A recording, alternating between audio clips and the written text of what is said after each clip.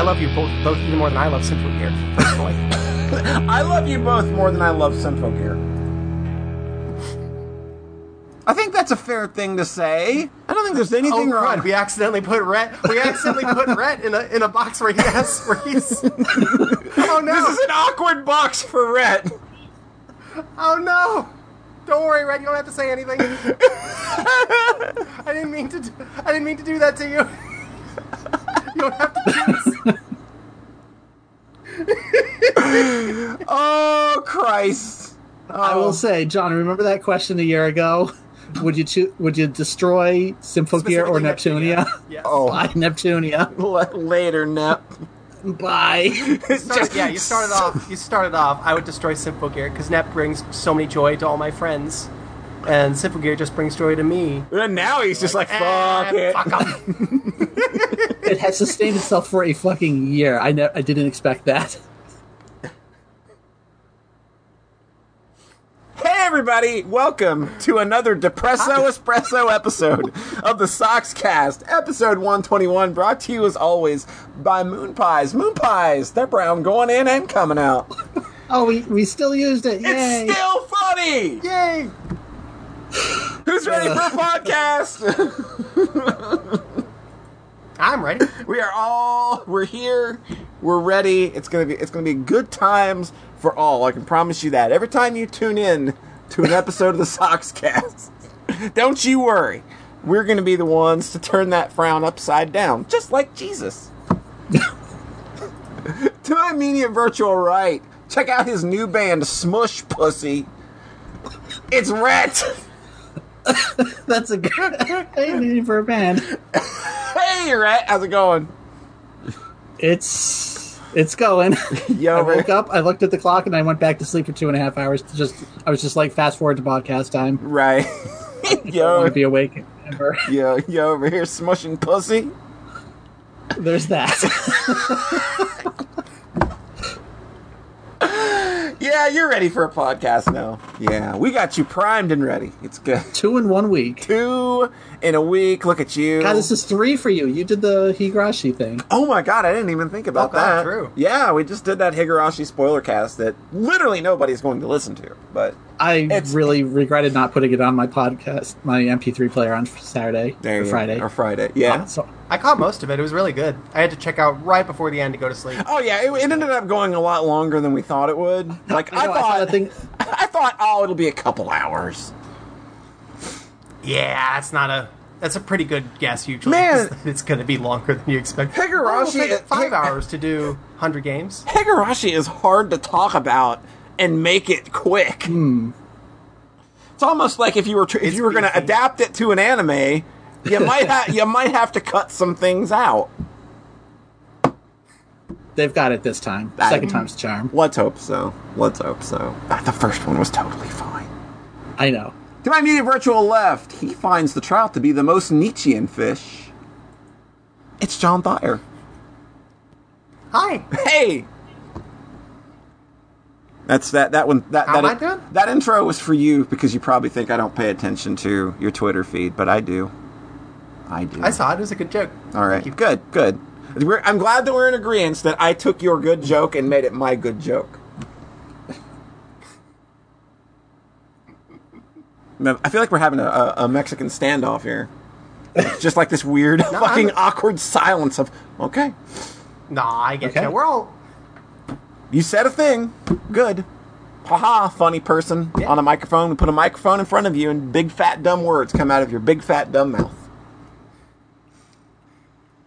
That is exactly what I was thinking. I was thinking, hey, Rhett, do you remember, you did share that video of you where you just fucking beefed it in Mario Maker 2. Uh-huh. Being like, oh, man. Yeah. This is low. That flies on a podcast. That flies real well. Sorry. We're off to a real good start here. Hey, everybody. Hi. This is a podcast where sometimes we talk about things, and sometimes we're just like, we're going to talk about the things that are in the private DM conversation that nobody can see. I think that was a bad invention. Of the Sox Cast. Terrible. We're going back to Skype.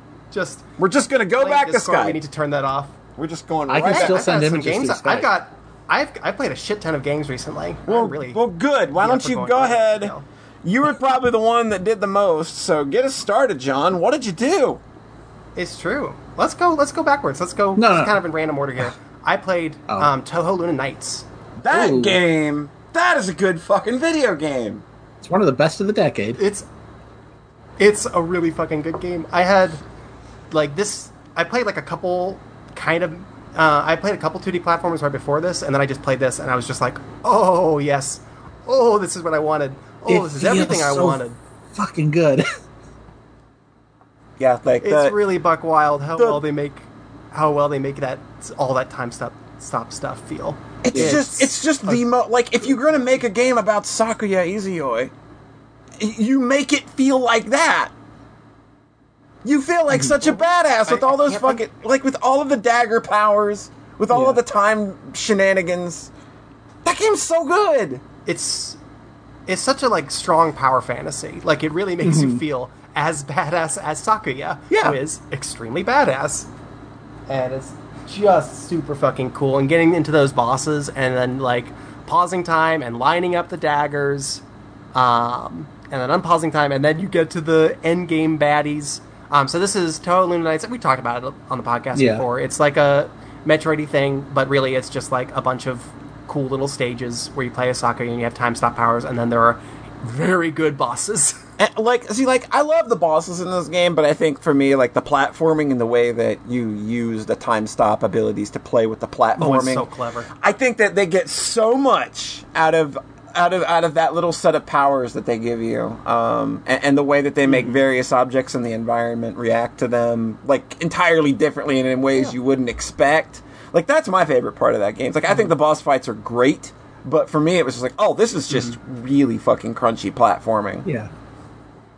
But the whole clock tower really stuck in my brain. It's just like, oh man, when you're riding those gears like under other gears as you stop time, but only for these gears, and it does the whole braid thing where it grabs like where it has certain things aren't stopped by time, certain things reverse direction when you stop time. It's like certain things only move when you stop time. And unlike Braid, this is a game about something. And I'm like, Braid, this is fun. There you go.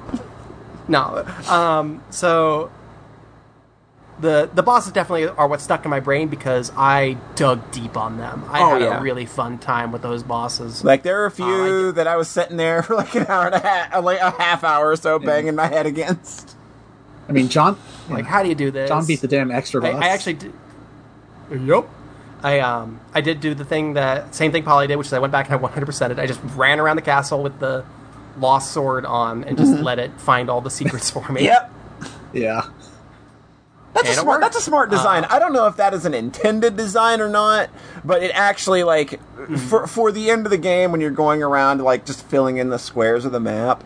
Like that's such a smart thing that like the sword just kind of finds everything for you, and you get it really late in the game, so that's about when you'd want to go back and start doing your due diligence on a map like that. Yeah, I beat one of the bosses using the sword, and I was like, oh, this feels a little bit boring because it's very passive. Oh yeah, letting the sword control it, and then what was cool is that it's very powerful in that sense. But I did switch back to using like the chainsaw, the knives. And you actually deal a lot more damage more quickly. The sword isn't that strong, but the chainsaws are so dumb. And literally throwing chainsaws and the way they just bite into a boss or an enemy feels so good. It feels so good. My favorite thing was to just pause time and throw like 3 chainsaws stacked on top of each other, and they just unpause time. They all fly into the boss and all crunch, and you just see the life bar go way down. Yes, it's real crunchy. And that extra boss goes down real smooth, y'all. Oh yeah, the extra boss is really fucking good. Yeah, like they get what they do is that they get to the point where you are in an attack and then you stop time and then you don't know how to get out of the attack. That's where they get there. No, they get there earlier. They get there with Rumelia. Yeah, and then then you have the whole actual final boss gauntlet. And then you have the whole extra gauntlet. So you get those like 3 solid, kind of pushing you extremely hard bosses. Yeah, and they're all learnable. Rumelia. The thing with the extra stage boss is that she is extremely fast. Oh, yeah. And something that took me a while to pick up on is that most of these bosses, they actually use their moves in a static order. Yeah. Which can usually be really boring, except that they move so fucking fast that it's not boring. Because, like, it's just really snappy, the way they jump between these different patterns, and the way you have to, like, set up, and the way you have to manage your MP from pattern to pattern so that you can afford to do those big attacks and manage your time. You have two separate resources, and the process of managing those resources is really satisfying. Okay, so like one thing I would do is that there's one attack where one of the later bosses would shoot out like a bunch of gears that are all themselves shooting out waves of bullets, and I would specifically like find a safe spot and huddle there for as long as I can so that they would get like 6 gears out shooting a ton of bullets everywhere, and then stop time, and then I'd just like kind of dance between the bullets, grazing and collecting time stop. And it feels so good, and then I like drop knives everywhere. As I'm like, I slide under a bullet and then drop a bunch of knives right next to one of the gears and then slide under and hop over another one. And it's just like, oh, this makes me feel like Sakuya without being like tedious either. Yeah. It's a really like it's hard to it's hard to think of games like this where a character has a very identifiable set of powers. Like, we know what Sakuya's manipulation of time does in a normal Touhou game. And then, like, putting the player in control of that and actually feeling like you are that character and you're thinking about situations in the way that they have to think about them. It's like, I can't think of many games that do that offer that unique of an experience. It's you can't really imagine it any other way. Yeah, it looks and it feels kind of effortless the way that they made it. Oh God, like this game's so confident. Like it. Yeah, like there's nothing I've played that is quite like this. That brings it, and certainly not that brings it together this effectively. Yeah, it's like it feels like a genuinely kind of original set of rules, set of mechanics that is then executed on in this really well done epic way. And I beat the boss rush. I can get good at this fucking game. In a row. I can get to the like final boss of the main game, and I kind of just tap out at that point because it's just like it's so much to take on at once. Does the boss rush include the extra boss? Oh my God. Yep, it does. I don't know if it did that beforehand, but it does now. And I took like 90 minutes on the extra boss, and by the time I finished it, I kind of knew it. Yeah, like by that point, again, because they do have static patterns. The final boss too. Yeah. So I actually beat the boss rush in 3 tries. It took me 15 minutes. Nice. Okay, now do it without taking any damage. I mean, given that the patterns are static, that's probably possible. Oh, I'm sure it's possible. I think it's possible. I think it's really doable. This might take you to I think really pleasing challenge. I think that's an actually pretty doable thing, given how static the patterns are and how easy to read they are once you know them. It's so fucking fun.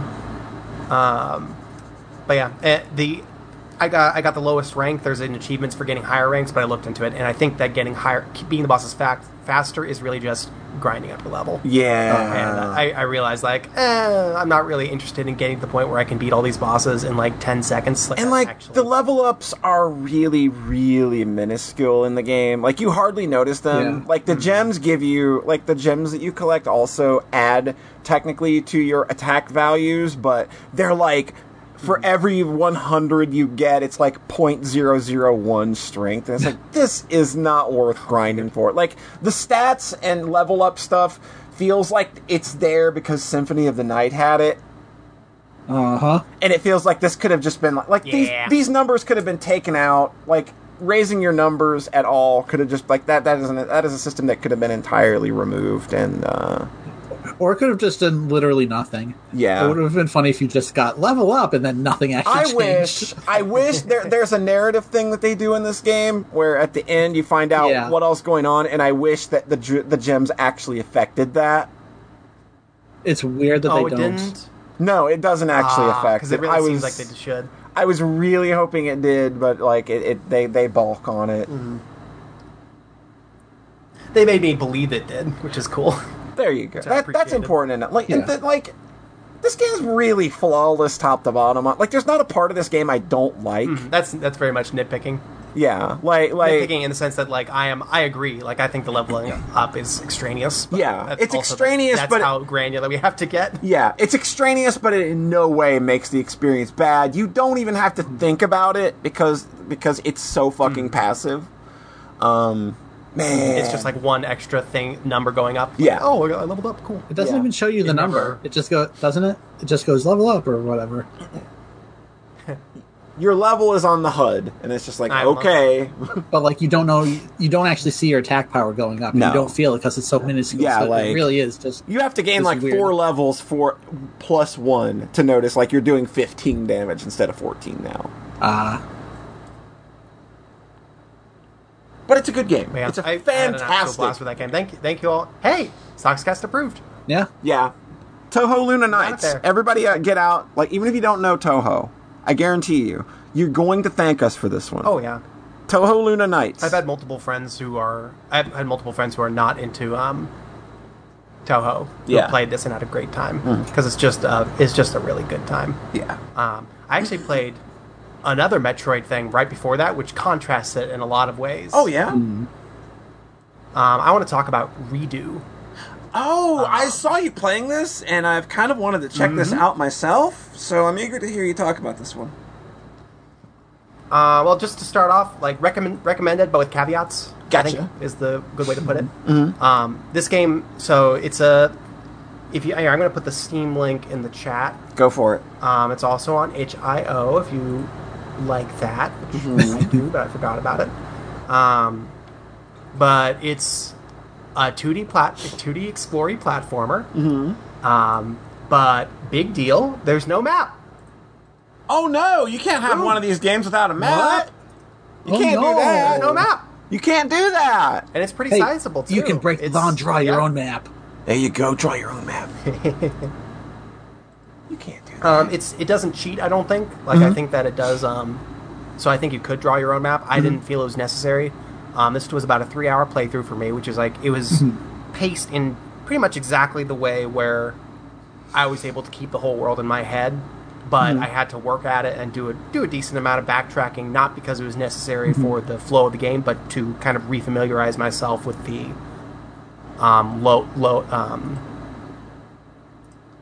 with the layout of the world. Right.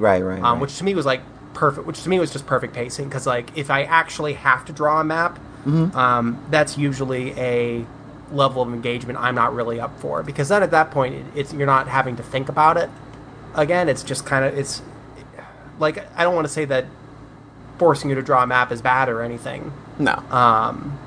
But on another level, on a level, it is. I like the feeling of this is a complicated dungeon, and it's just complicated enough where I can still picture it all in my brain. Yeah, like it almost doesn't fit, but I can get it in there if I break out WinZip for my brain.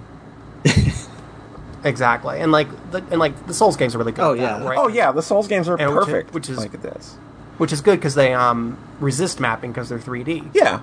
So you can't like do a graph paper maze. Oh my god! So that's like the funny part is like people will they will not yell about Dark Souls not having a map, but they will yell about 2D games like this not having a map. Like I know that's one of the big things. Because this is supposed to be like Metroid. Yeah, like I heard Dark Souls players bitch about Hollow Knight's map system, even though it has a map system. It's that's just wild. It's just one that you've got to put a little more work into, and it's just like what you play Dark Souls. Not even that much work, really. Yeah, it's not like, but it's just like that's the thing that I hear about these games a lot of the time is that like people that I know play games like Dark Souls and Bloodborne will bitch that a game like this does not have a map. Yeah, I agree. So that's huge because that instantly transforms this into a different kind of game because you have to you're not just filling in blue squares, you're actually having to think. And like with Luna Knights, it was okay because it was just a really good action game. Yeah, like the Metroid-y stuff is very just like it's just getting to new level. Like the levels are just you manually walk to the new level. That's it. It's basically flavor. Yeah. on a certain. All those levels are so straight. There's one part in each one where you go left or right. And it's literally Hunter's level design. Yeah, I think that's a good comparison. So this game, though, you actually are exploring, and another nice thing, there are extremely few hard gates in this game. Almost all of the stuff you collect in this game are power-ups that don't make it possible to get past obstacles. It makes it easier to get past obstacles. That's a fun way to approach it. It's pretty juicy. Now, this is something I actually like about it. But the action feels... It feels pretty tight, but it feels really tight and heavy, where to me it was very difficult to avoid taking damage during encounters. Yeah, I'm looking at some video now, and like it looks a little chunky for maybe not the right reasons. I agree, but also the effect of that is that getting your upgrades really matters, because it is like unless you're like playing it really, really safe. It's basically a numbers game, is getting past leveled enemies, and they keep the numbers very firmly on the screen, like you know exactly how strong a given enemy is. Yeah. So you really want to find all of these power-ups. You really want to get your stronger weapons. You want to experiment with the different weapons and see what kind of situations they can help you with. You want to make your numbers bigger, and you do that by exploring. Nice. So it's this. So it feels more like an old dungeon crawler in a sense, where you're not grinding, but you are. Exploring to get stronger, so that you can have high enough numbers to break these soft enemy gates. So it feels kind of RPG-esque to me, where I'm not really playing it as a hard action game. And the thing is, if it was a hard action game, I'm really good at action games, relatively speaking. The power-ups would matter a lot less in that situation, because I could probably eke by most of the enemies, which is my experience with a lot of Metroid-y stuff, like Hollow Knight, like other games, is that right. Power-ups are less important when the action is strictly fair, and that prevents it from operating on sort of that dungeon crawler, that very like old school PC dungeon crawler level, where you want to get your numbers bigger in order to get past the obstacles. So for me, that was ultimately like a big plus about it. Gotcha. I really liked and again, I think the action feels good. But it's good in a very specific way, where you're not playing it like Luna Knights or Hollow Knight. For me, it was kind of exploring it as a dungeon crawler. Right. And the pacing of that is really fucking good. The end of the game is blocked off with 2 doodads you need to find elsewhere in the world. You figure that out. I think that there are 2 things about this game that kind of prevent me from... If what I've said sounds good, it basically lands that flow almost perfectly. Of, I'm going to explore this world for 3 hours, I'm going to get a sense of where everything is, and I'm going to slowly get stronger until I can poke and get past these hard enemies that I got to before, but then I couldn't beat, so I went and explored a different area, and then I found more power-ups. It's a great flow. Only 2 things. There is one hard gate, besides collect the 2 doodads, ring the 2 bells to get to the last area. Are they really bells? Or is that just a reference point? That was a joke. Okay. Besides the 2 statues, the Ridley and Kraid statue, you have to shoot. It's amazing that Nintendo hasn't sued yet. Yeah, amazing. Yeah, I know. There is one hard gate, and I'm just going to say what it is. They're like these statues littered about, and it's not really clear that they're hard gates. And you spend... But they kind of look like it. but there's no other hard gates in the game. So you are kind of looking at them like, oh, do I need a power-up to get through there? And then, like, the more you play, you're like 90 minutes in, and you're like, I haven't needed a power-up once to get past any gates. Maybe I'm thinking about this wrong. And then when you do get the thing that lets you get past them, it's not really clear that that's what it can do. So for me, I kind of figured that out by chance. That you get a weapon, and then the weapon also can blow up the statues. It feels kind of placeholder-y to me. And there's not a lot of them, but that felt like an unnecessary wrinkle in an otherwise like really clean progression. Yeah. Do you shoot him with the rocket launcher? You shoot him with the last weapon you get, basically. Okay.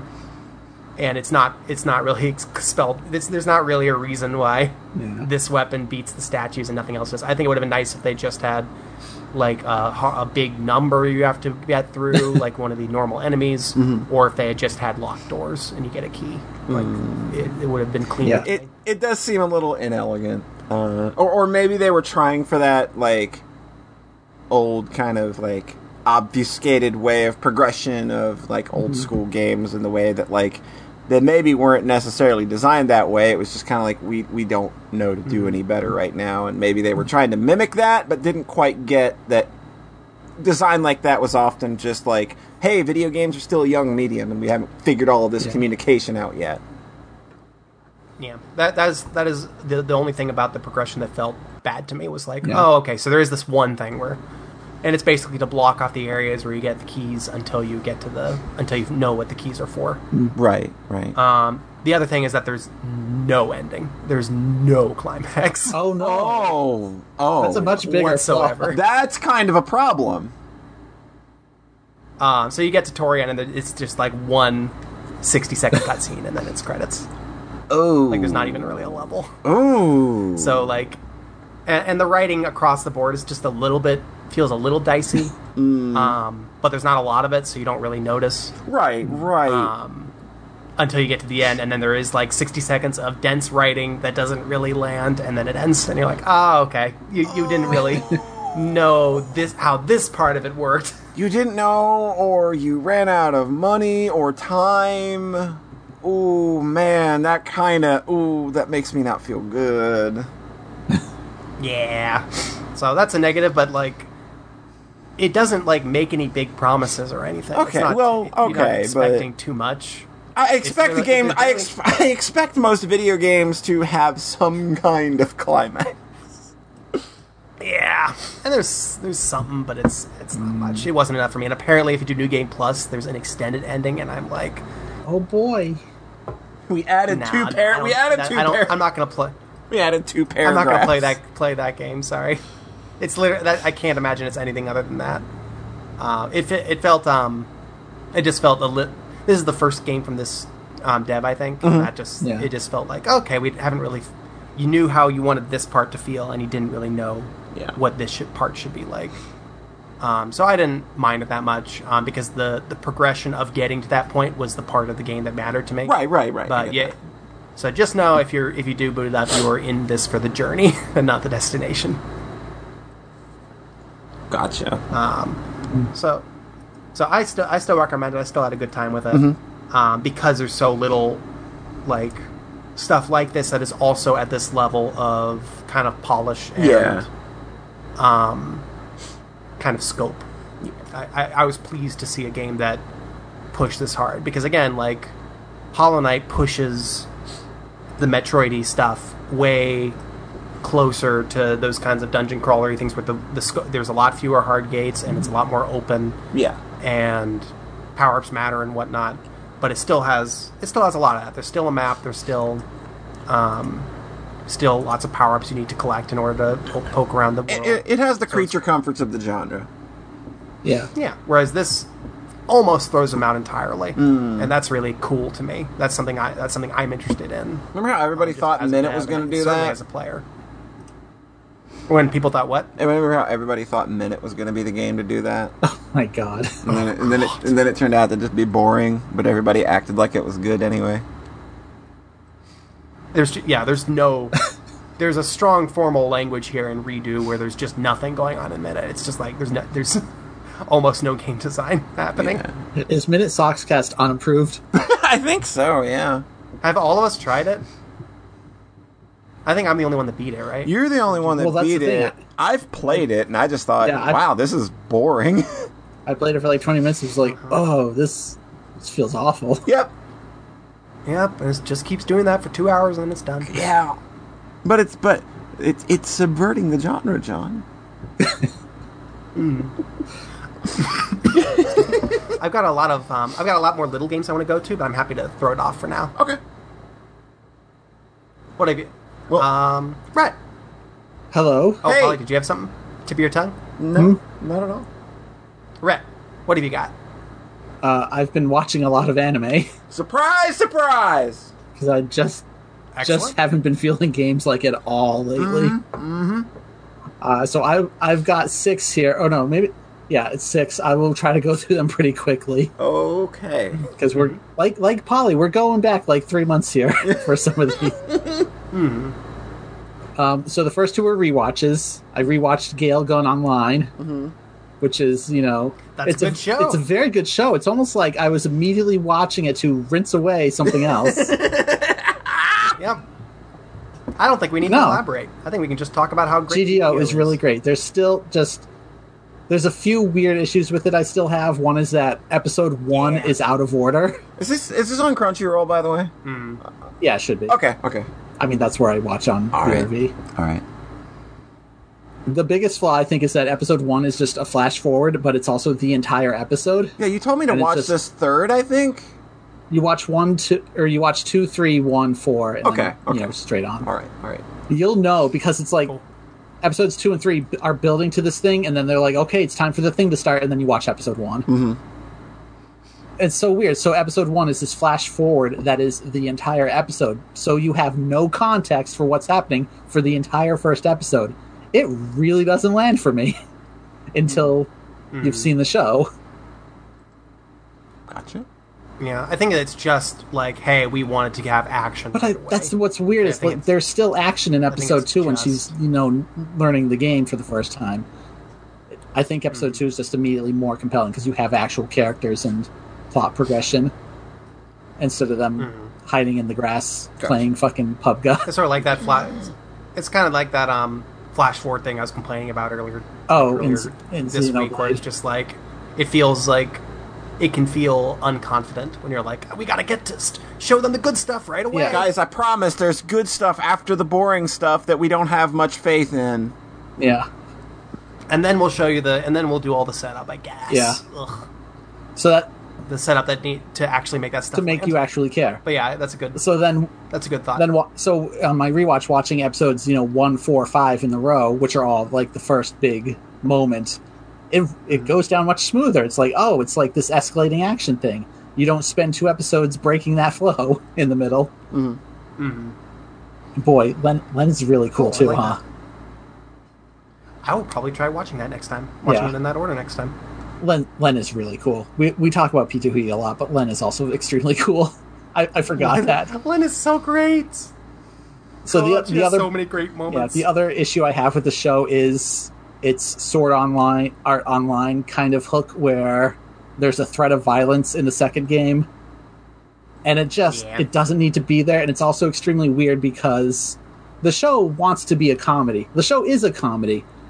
But then you have this arc one character is basically threatening to kill themselves if they do poorly in the next battle royale, and that is juxtaposed with Len meeting her one of her close friends in the game, and the friend is just being really humorous and funny, where she's like, I'm going to go to the town and see how many guys try to pick me up, and then it just does a hard cut to her going 34.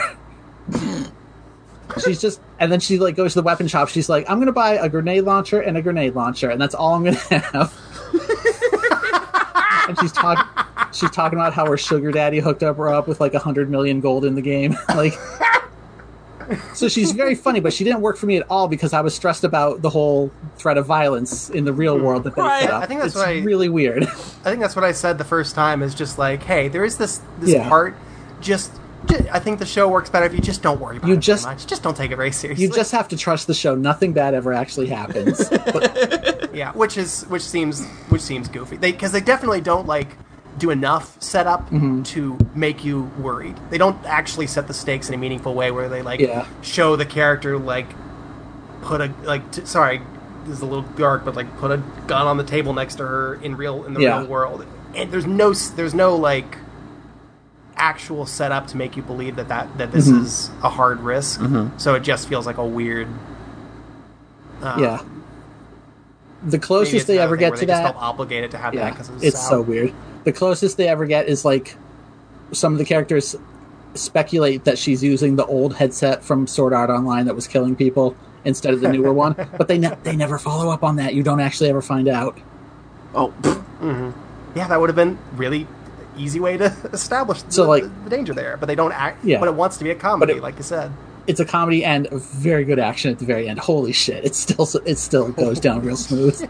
Goes down real smooth. I mean, I watched this show in a day because it's this whole thing is really just 2 battle royales. They're just extremely good. Gotcha. It's mostly good action. Yeah. It's good to great action. And then I watched another. So I was on this rewatch high. I rewatched another show with a military girls theme. I rewatched Girls in Panzer. That's yeah. I mean, I remember you liking had such a good it. Time with this rewatch, right? It's I remember you liking this, but it didn't really strike me as one of those I'll rewatch it shows. Really. So my first watch of this, I really didn't trust it. I had a chip on my shoulder about this show for 5 years because I like Sora no Woto, the real mature Girls in Tanks show. Right. All these plebs watching Girls in Panzer. Oh, it's a slice of life comedy thing. They're not taking the tanks seriously.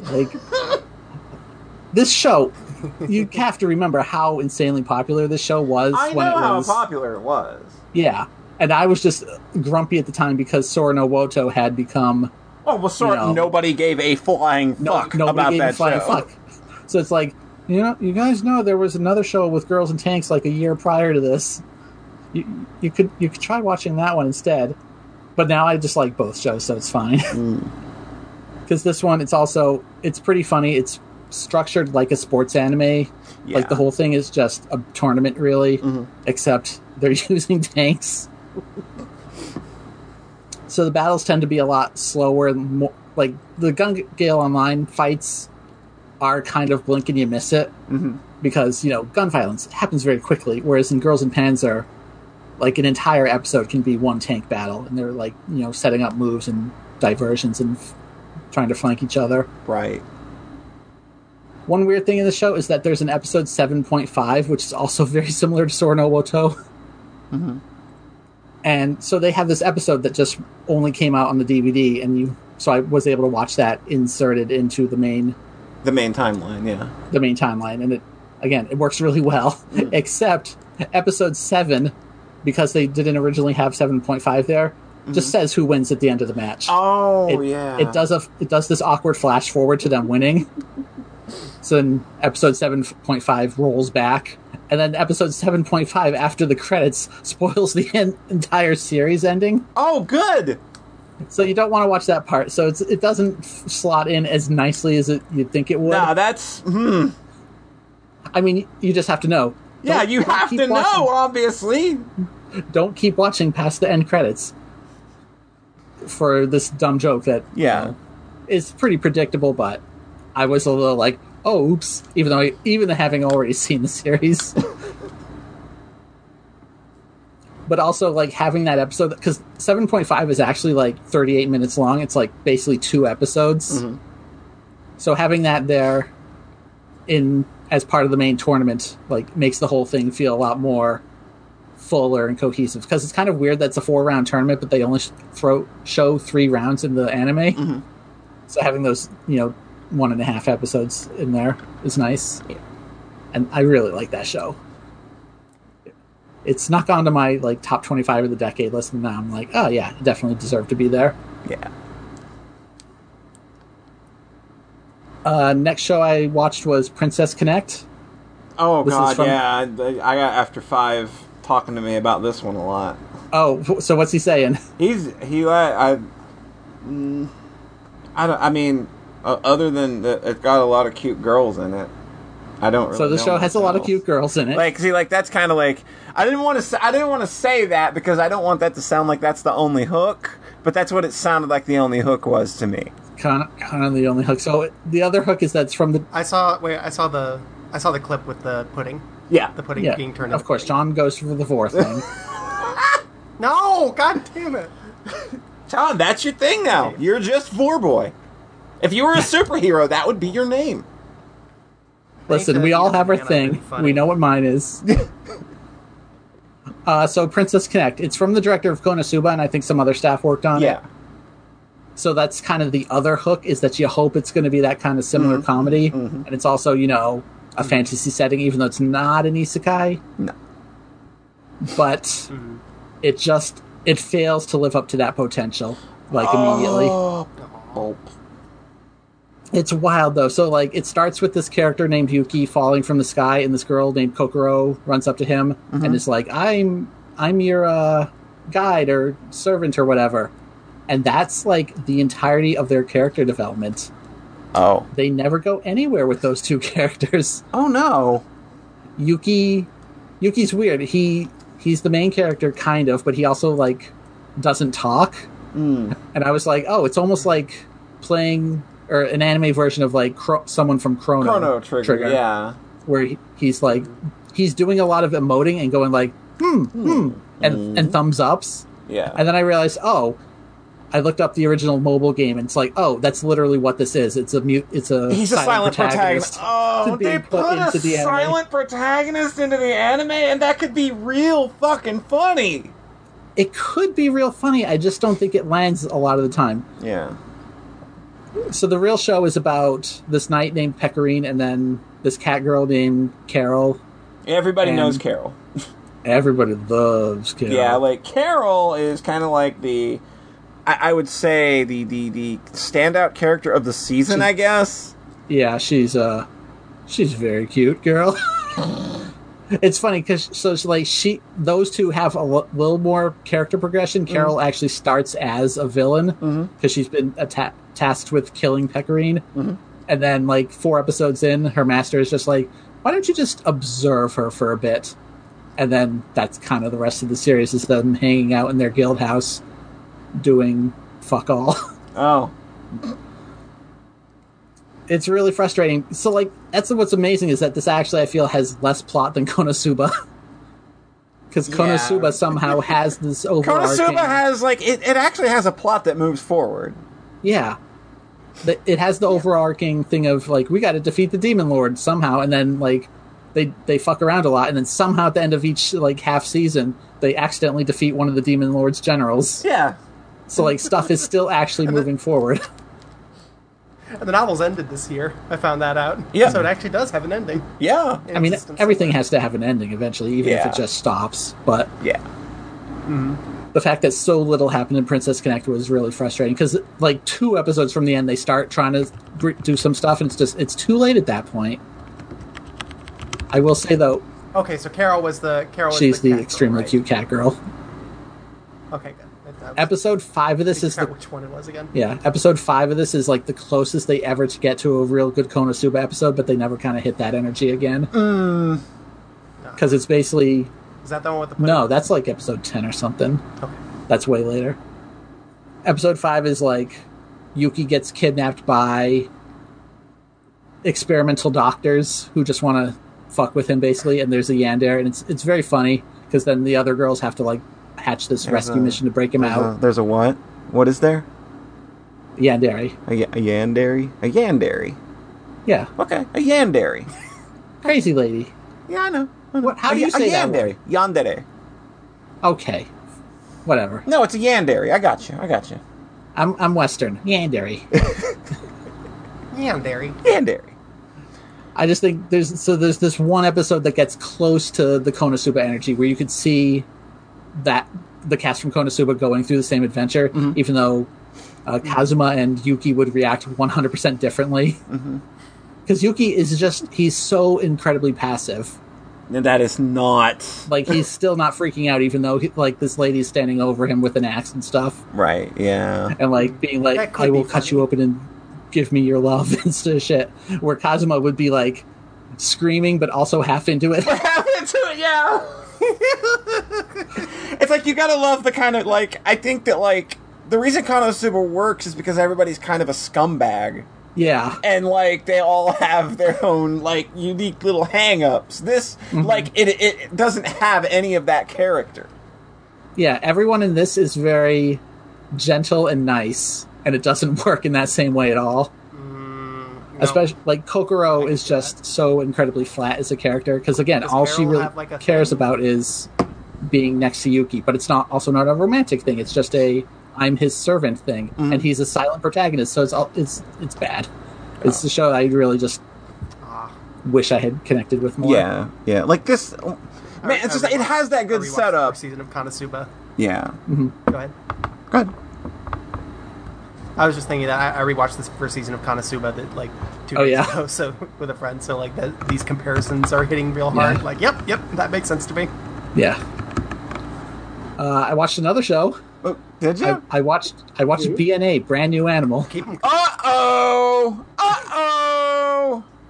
So this is... Tell us about this one. I don't want to spend too long on this one. The only thing I can say is I thought the Tanuki girl was kind of cute at first. She's pretty cute. She's cute. Again, this is a show that has like one really good funny episode. I think it's even the same number. It's number 5, the baseball episode. I even saw people on Twitter going like, "Oh, remember the baseball episode?" Like it's this weird standout because it's just the least connected to the main plot. So this is a show where there are beastmen who live in society alongside humans, and like they've all kind of congregated in this city, Anima City, where it's all beastmen. Yeah. And it just, boy, they keep making series like Zootopia and Beastars, where it's like, is there going to be any uncomfortable racial elements? And then there always are. And they always mishandle it. And they always mishandle it. Apparently, like, I've seen some people saying that Trigger, like, is pretty actually consistent about mishandling stuff like this. Oh, yeah. Like, I haven't seen Promare, but apparently it also has some elements of, the suppressed class would be better if we just got rid of them. It's a weird. There's some weirdness there. Yeah. I like Promare, but you just kind of lose yourself in the journey instead of thinking too hard about the implications. Yeah, I think that's the exact same thing here, where it's like, man, the only thing people talk about Promare to me is like it's so gay, but I'm just like, I bet it's not. I bet it's really not gay, and everybody's just projecting. That's what I bet, because everybody loves doing that. It's not gay, but there is a. It's not gay, but there is a smooch between the cute boys on screen. Okay. Because, like, I know that people really love to overplay this shit sometimes. And, it was so overplayed to the point where I thought, okay, this has got to be projection. See, for me, my mind goes... It's like a rung below... It's a rung below Symphogear and, like, Yuri on Ice, where it is text. Yeah. But it's also clear that they... wanted that subtext, if that makes sense. Okay. So that's where it's at. So I'm going to get into some small spoilers here, just because it's hard to talk about the show otherwise. So it's... Do you think it's good? I was pretty fucking disappointed by the end. Were you disappointed or mad? Because you seemed mad. When... I was maybe disappointed in that it has promise for the first half, and then I was just straight up mad for the last couple episodes. Okay. Basically, it's called BNA, and it's like a play on DNA because there's a lot of like transformations and like genetic stuff. Like the main character Michiru is a human that somehow transformed into a beast, and like other characters, like even the Beastmen have human forms that they can transform into. So transformation is a thing in this series. Yeah, and it's totally normal. Later on, it's revealed that the Beastmen also have a super violent form that they can transform into. Like Berserk mode or something. Oh, I bet I know where this is going. Yeah, it's just like, now they need to be controlled and, very uncomfortable. The Beastmen are just more inherently violent than humans. And then they start getting into, like, not forced sterilization, but like, we have a drug that can disable Berserk mode. And then, that's the good drug. Not the bad drug that would disable the beast form entirely and just turn them into humans. Like, really weird politics. Weird. God, this is weird. This sounds real uncomfortable. The only reason it didn't 100% lose me is that it gets too stupid by the end. Right. To take seriously as any sort of metaphor. Because by the end, when it's like wolves jumping around firing lasers at each other, and you're just like, okay, this is fucking stupid. Whatever. Whatever, show. So yeah, it's something. Man, the first episode was so fucking cool, like unbelievably stylish, because it's a Trigger show, which I didn't know going in. Right, yeah. I was so impressed by the first episode, and then it just kind of kept getting worse. That's... Yeah. I saw a friend, I think, maybe was watching this show called Studio Trigger: The Way Forward of Anime. Oh, wow! Oh, wow! That's rough, right? Like, listen, and I know that there are people... There are people that would consider that a good thing, because there are people that think Way Forward is good. They're both studios where I go, you guys got the animation part down. Fat Kakashi in chat has the point. Can we just agree that Gurren Lagann was a fluke? God. I really like Little Witch Academia. Little Witch Academia, like, that gets a pass, even though it has that dumb sports fucking subplot at the end. Again, every time they try to directly invoke politics, they just fuck it up. Yeah. Like, what? That country. Yeah, because in Little Witch Academia, it's not actually politics, it's fake politics that they're... to be. Yeah, they're trying to have that subtext, and it's just like... Please. It totally fucking whiffs. We just need the magic witch stuff, okay? That's all you needed to make this work. Yeah. Just have them say power of love and 7 billion souls and stuff, and that's the good shit. There you go. That's all you gotta do. Mm-hmm. Yeah. Okay, 2 more. I'm sorry. I watched a lot of anime. Keep going. I watched Dr. Stone. Lay it on us. I watched most of Dr. Stone. Most of. Oh. That this famed one, red drop, huh? This one just... Go ahead. It had a moment, and I have to spoil a part that just...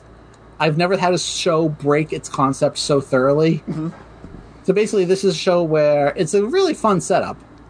Is that everyone on Earth becomes petrified at the same time. And then it flashes forward like 3,700 years. Mm-hmm. And one of them wakes up. Oh. And it's this genius boy, Senku. And he's going to rebuild society with the power of science. Dr. Stone. Yeah? Because they were petrified. Oh. Yeah. Can I make that my thing instead of war? It's the weirdest thing in that show is when they do the title drop, he calls Soap the Dr. Stone. And it's like, oh, that's not very cool at all. Oh. Because they're like, oh, if we get sick, we're dead. And he's like, don't worry, I've invented Soap, the Dr. Stone. And I'm like, what? So that part's kind of weird. But anyways, the show, like, it continually, like, subverts, like, a fun premise by having, like, just awkward stuff. Like, it doesn't actually focus on Senku at the very start. It focuses on, like, his friend, which is weird. And then they spend a few episodes... So Senku's already been awake for 6 months at the start. And it's like, oh, you kind of just fast forward over what would have been some of the most interesting stuff. And like, a few episodes later, they do eventually do the flashback to him waking up alone. And it's like, oh, now we have that context. Why didn't you just show the story in order? Very weird. God, that's a running I know, lately, it's weird. So anyways, extreme fast forward, this third person they revive, they figure out, like, the chemical compound needed to unpetrify people. And the first person they revive is, like, a murderer. Oh. That's good. Juicy. That's something. So he's very strong, and they use him to help fight off wolves or lions or whatever. But the problem is that, like, now he's like, I want to rebuild my perfect society my way, and he goes around and starts smashing statues of old people. He's like, old people can... Yeah, he's immediately murdering people. Fantastic! So it's like, it's one of those things, like, you know how in Watamote, you thought, like, the show will not work if they bully her? Yeah, it would suck. For me, it was like, this show breaks when there is threat of murder. Like, I just want Science Boy doing science stuff in a comfy, future timeline. Yeah. Not Because a couple episodes in, Murder Boy turns to Science Kid and is like, I'm going to kill you, and then he does. Oh! There's this fucking scene of him karate chopping Senku on the back of the neck in order to kill him. And then, through anime bullshit, he does survive and ends up having to flee to a whole new area. Oh. And while Murder Boy is just building his army up in a different corner. So we just don't go to Murder Boy Town anymore. Yeah.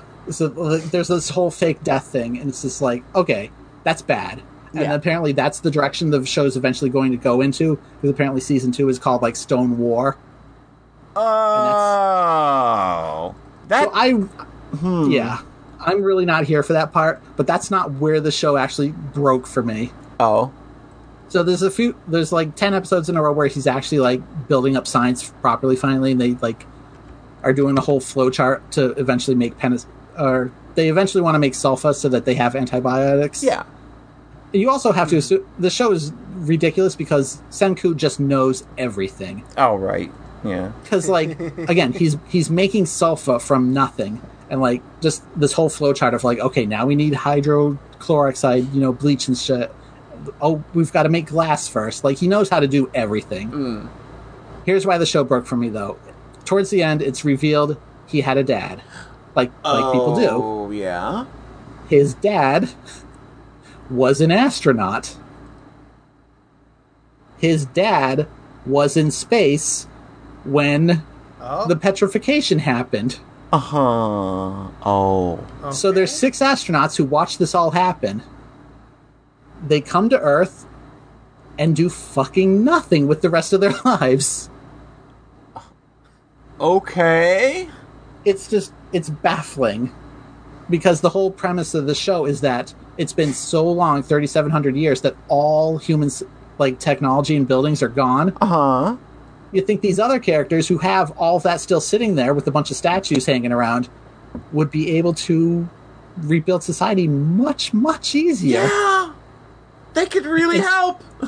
Instead, they literally go to an uninhabited island and then apparently just stay there for the rest of their lives. Yeah, like Cleric Cassius in chat agrees with you in that she would love to just watch Senku make impossible technology in the Stone Age and nothing else. Yeah.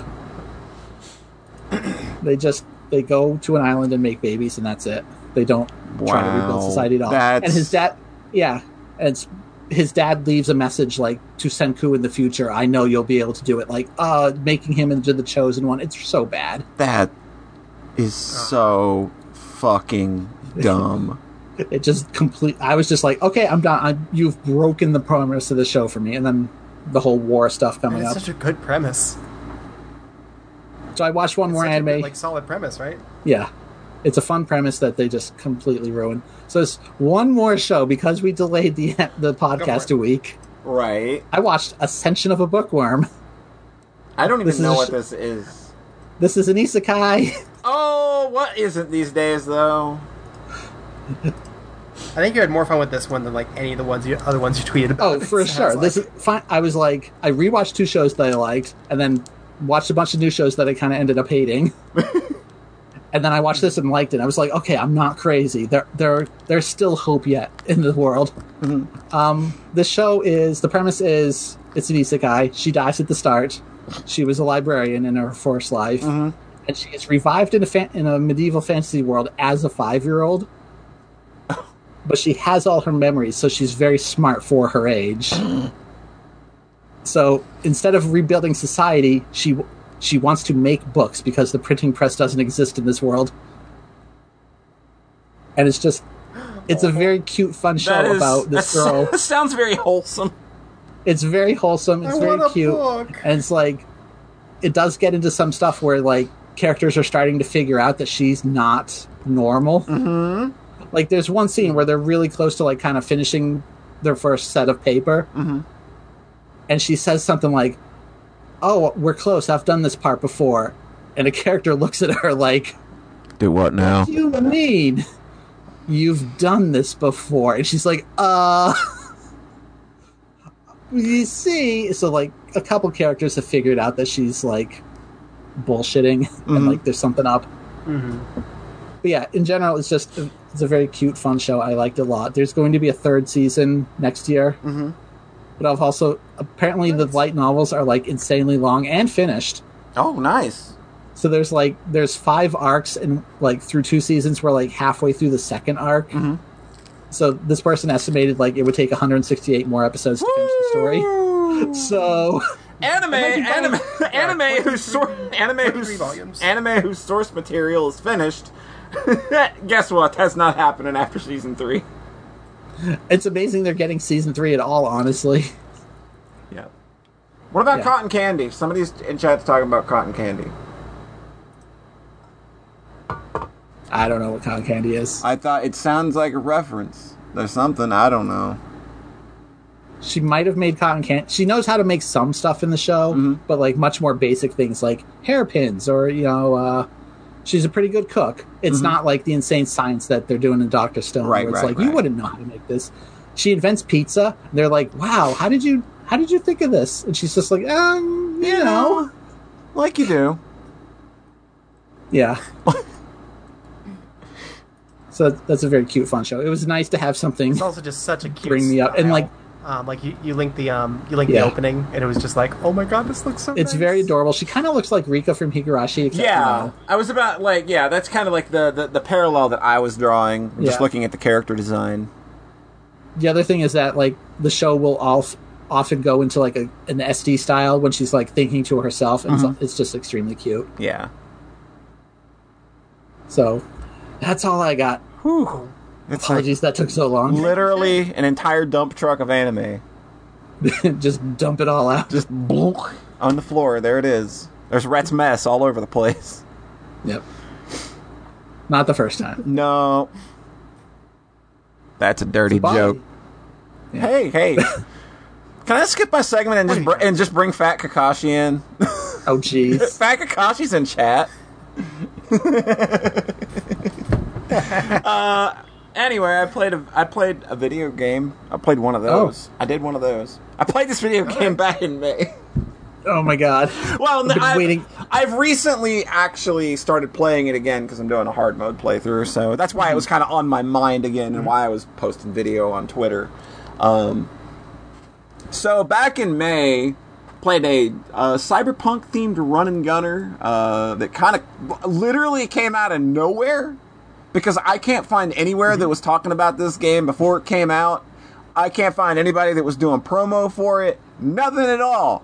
And it like, and this game, I've never heard anybody talk about this game besides you. And this game came off and then this game came out, and it was coming off the heels of Streets of Rage 4 being a bit of a disappointment. So I was flipping through my Twitch streams one day, and it was just like, that looks like a side scroller somebody's playing that I ain't seen before. And then And then I watched like 2 or 3 minutes and was like, and everything was blowing up. Like literally everything. Just like, this game's nonstop explosions fucking everywhere. And then I was just like, okay, I've seen enough of this to know that I like explosions. And I like shooting things in video games. That usually feels really good. So then I went to YouTube and I checked out this trailer that is absolutely fantastic. And everybody should go watch this right now. To give you a very good idea of what this is. I played a video game called Hunt Down. Nice. It is pretty. This game, oh my god, it's immediately pretty. But you watch that trailer, and you'll get a very quick idea as to what this game is and its attitude and what it is doing. So like I said, like despite having like what feels like serious trappings, this game does not take itself very serious at all. It's always throwing out a lot of quippy one-liners and just in between dialogue and shit ridiculous. But as I said, this is one of that like this is a game that's like very easy to talk about, but it's also like what more can I say about it? It's because like this is a game that I like a lot, but talking about it is very hard because you can't really sustain a conversation past, man, it's a real good run and gunner that's very fucking pretty. So this game kind of hit out of nowhere. What would you compare it with? Like what kind of touchdowns would you compare it with? Okay, so this game's got some big energy behind it, right? This game, this game feels like it was a game that was originally released on the Amiga in Europe, and then it had an almost unknown Mega Drive port. That's the kind of fucking energy. That's the kind of. It's a very specific kind of energy that I've not felt like I've never played a game that kind of had this kind of same feeling to it. But the best way to describe it, so you know what it is that I'd say it feels like a combination of Elevator Action Returns, which that is a fantastic and stupidly good arcade game. If you've never played it, go do it. I don't know if that game ever had a good port other than a Saturn one too. Like you'd probably have to MAME that. That's like that is one of my 1cc dreams. Like I want to 1cc that someday. Nice. But yeah, Elevator Action Returns. And Judge Dredd on the SNES Genesis. And there's a cinematic platformer. It's these sort of games that are like sort of like out of this world, flashback, things like that. But there was one that came out that was right up my alley back in the day. That was just like, oh no, this is just Shotgun Dude, the video game. It's called Blackthorn. Anybody play? Oh. Yes. Yeah. I know of it. Yeah, like that game is Shotgun Dude, Shotgun Dude, the video game, because you got a shotgun and you shoot people with it, and that's his deal. And you can you can just shoot the gun behind you and not even look. It's real good. So this game kind of I was trying to parse it because I was looking at footage. Just like this isn't. It's not just like Contra. It's not just like straightforwardly one of our usual touchstones. I'm just trying to parse it. You mean Blackthorn?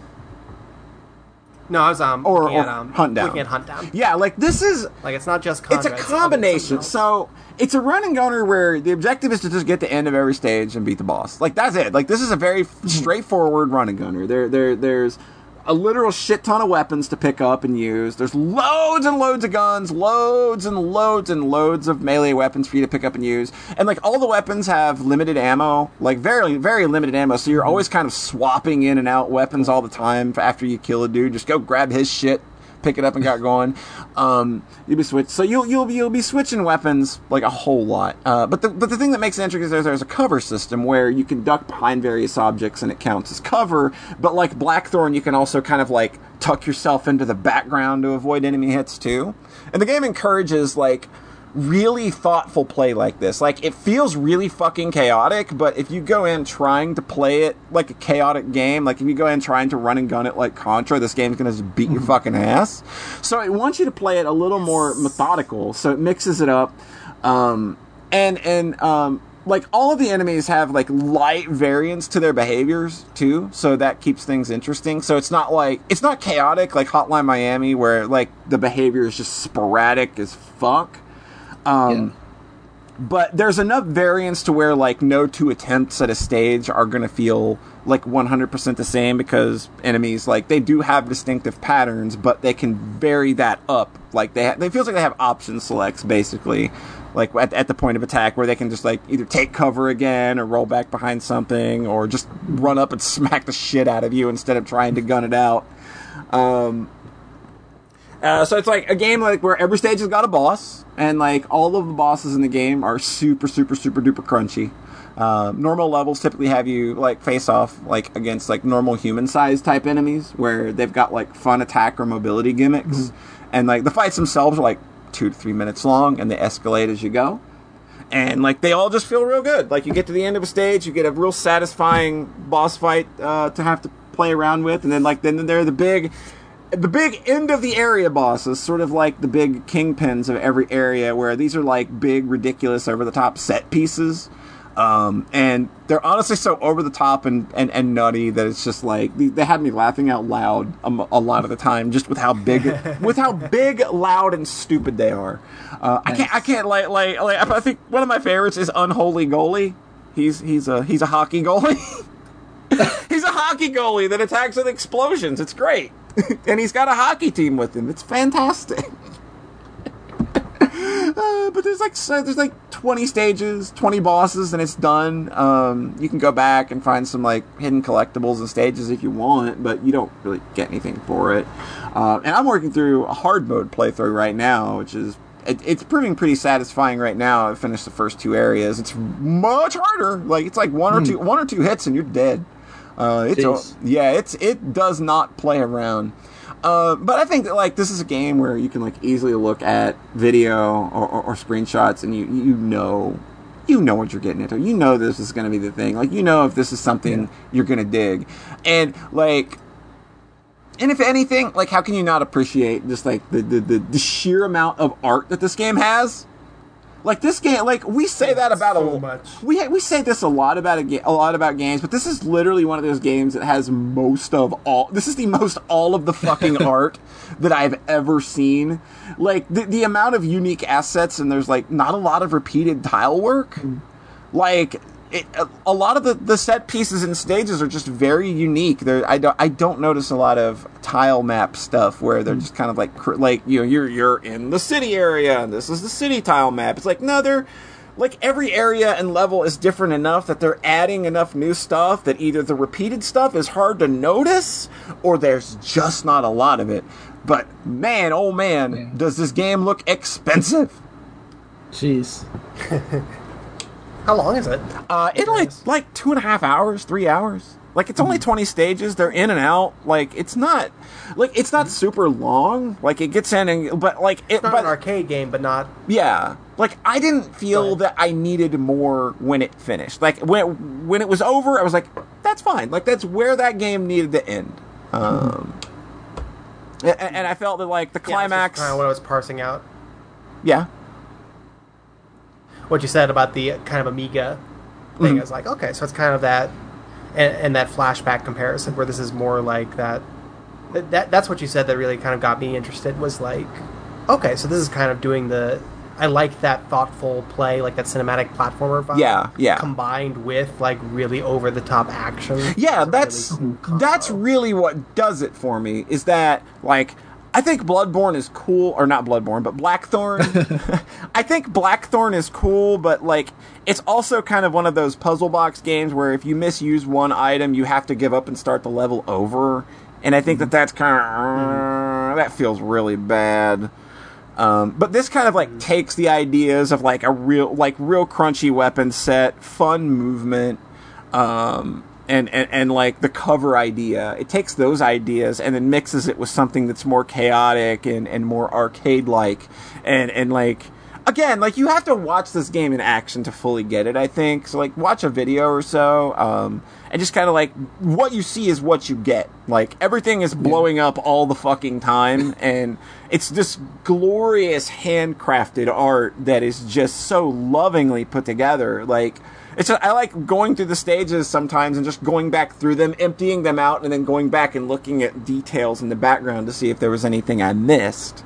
Like, that's awesome. There's just a lot of cool shit like that. There's a lot to this game to explore, even though there's not, like, a lot of, like, I didn't find the incentive of finding, like, the hidden packages and stuff in the levels. Like, I wasn't really, like, you don't get anything for it, to my knowledge. Yeah. It's just, like, there are three hidden stashes in every level, and I don't think you get anything for finding them other than a bonus. Like, other than the game at the end of the stage saying, "Good job, you did it."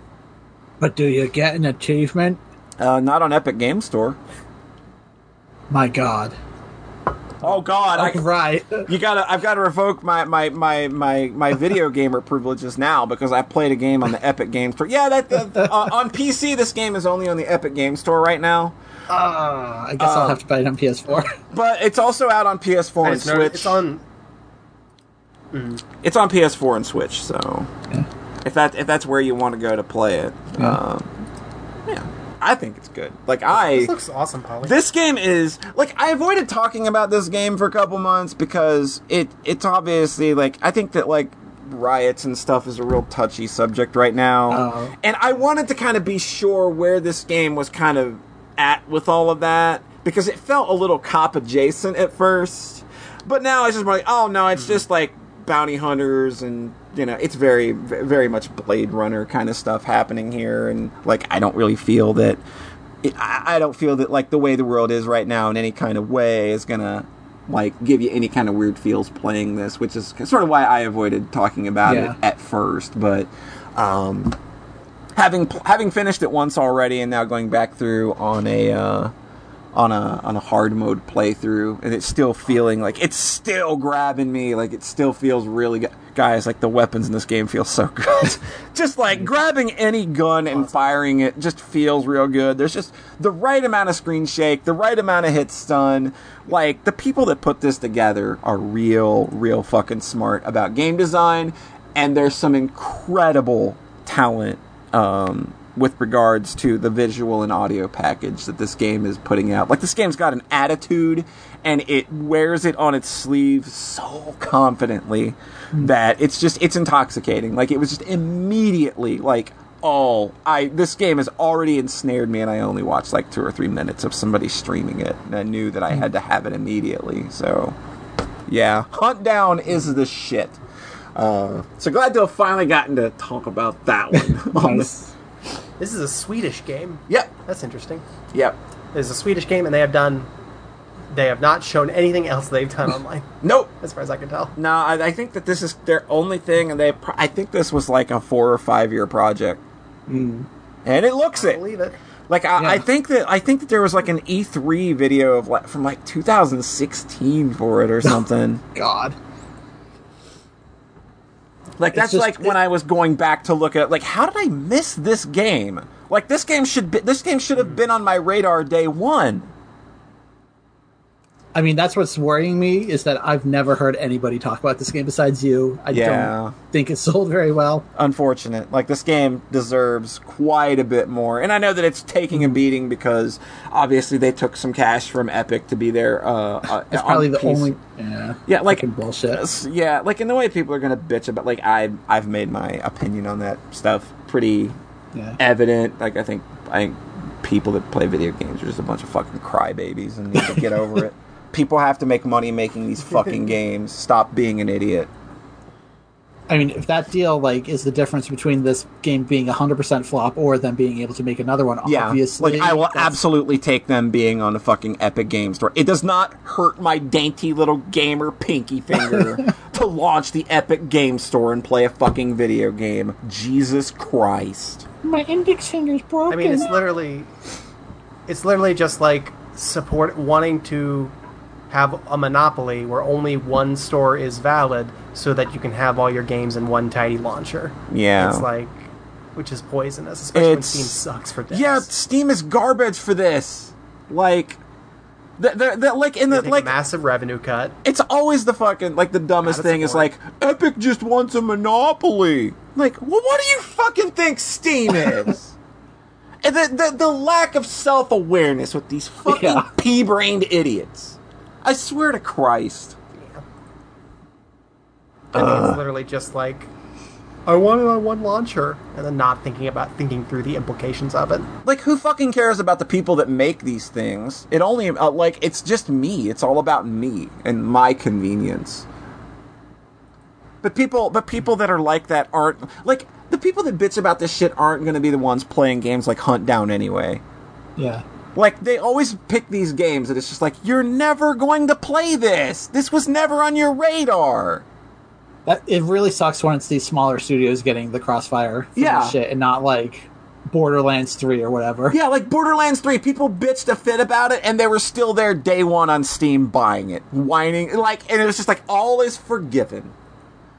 But this game, literally getting the shit beat out of it. Untitled Goose Game, getting the shit beat out of it because whiny little babies can't, like, do not understand that video games cost money to make. I mean, that's been the whole thing with Kickstarter as well. It's like, you want $2 million to make this? And they're like, yeah, that's like 40% of our budget. $2 million to make Shenmue? God. Wasn't Shenmue 1 like the most expensive game ever made at the time? like Shenmue was literally one of the most expensive games ever made, so... What we're really saying, though, is, like, I need everybody to start playing Hunt Down, please. I'm probably going to buy it on PS4, like, tonight. Yeah, this game is the truth. I promise you. This game is so good. Like, every boss fight is just, like, they find cool new ways to make... what are almost riffs on normal enemy designs, like, just super interesting and unique. Nice. And they just keep doing that. And it surprised me every time because it's just like, you're going to do this for every stage. You're going to run out of ideas, and they fucking didn't. I was just shocked. I know 20 stages actually sounds like a lot. It's a lot. It is a big old game, despite the fact that, like, I can run through this game in like 2.5 hours, but like, depending on how good you are at like run and gun games, like it's gonna, like it might take you a little longer. Just depends. But this is a good video game, and more people need to be playing Hunt Down, I think. Because nobody's ever heard of it. Thank you for sharing that with us. Yeah. Like, I knew that I had to get this one out there because literally nobody talking about it was bothering me. Oh. Right. And it makes sense that you wanted to hold off for a minute because you were... Yeah, like, I wanted to make sure that it didn't... Sensitive. Yeah, I don't want to, like, run up against things that are really raw right now. And thankfully, I think that this game is definitely safe enough away from all of that. You're not gonna, this game's funny and hilarious enough that... Like, and it's far, like, it's in that Blade Runner universe where it's just bounty hunters and like where like a punk with a mohawk in the 80s is the worst thing you can possibly imagine as an ill of society. I mean, the trailer definitely looks goofy enough that I had no thought of it being like a pro cop thing. Yeah. Like the first shot is like a hover jet flying through a window, and then there's a giant robot with a spiked club. Like, it's a little out there, so I think we're good. Yeah. Watch that with sound. It's got some real funny lines. I want to talk about some games, y'all. You want to talk about video games? You have a couple of video games that you want to talk about on my podcast, the Soxcast. All right, I suppose I can allow it this time. Mm-hmm.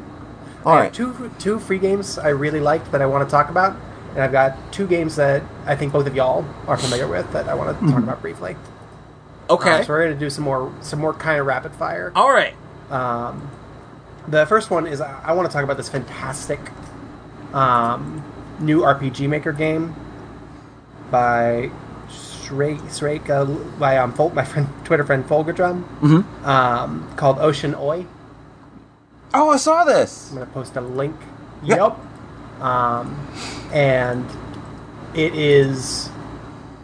Oh, God. It is so laser-targeted my shit. It's an RTP-only RPG Maker 2000 game that is literally just a series of fights in a row. Mm-hmm. It's a gauntlet with a bare minimum framing narrative, but with its own, like, cool little spin. It's using the default engine. It does it kind of does what Slimes does, where if you played that one, which I recommended. Slimes is very good. Mm-hmm. Yeah, I really like Slimes. Where MP, new in this game, is a resource you renew using skills. Yeah. So you build up your MP, which you use to do other attacks, by using other skills. And it's a really simple conceit, and it's the same conceit that all of the enemies abide by. Yep. The enemies, in order to use certain attacks, have to take turns to build up their stockpile of MP, basically. Mm-hmm. And you start off with a handful of items as well, including a handful that do restore MP as well. And it's just a very simple conceit, and it uses it to build some extremely tense, good turn-based fights. I didn't think that you could have AI that worked as well in RPG Maker 2000 as well as some of the fights that I saw in this game was working. Like, it seemed to be able to read the situation and know when it, like, needed to reobtain magic points and shit. I didn't think that you could do that kind of shit in RPG Maker 2000. It's really clever. There's definitely a lot of, like, custom scripting going on in the battle events, which is where all the really tricky stuff. That's where all the meat's happening. But I've played with RPG Maker 2000 a lot, and I didn't know that you could get as robust as this game seems with that fucking battle system.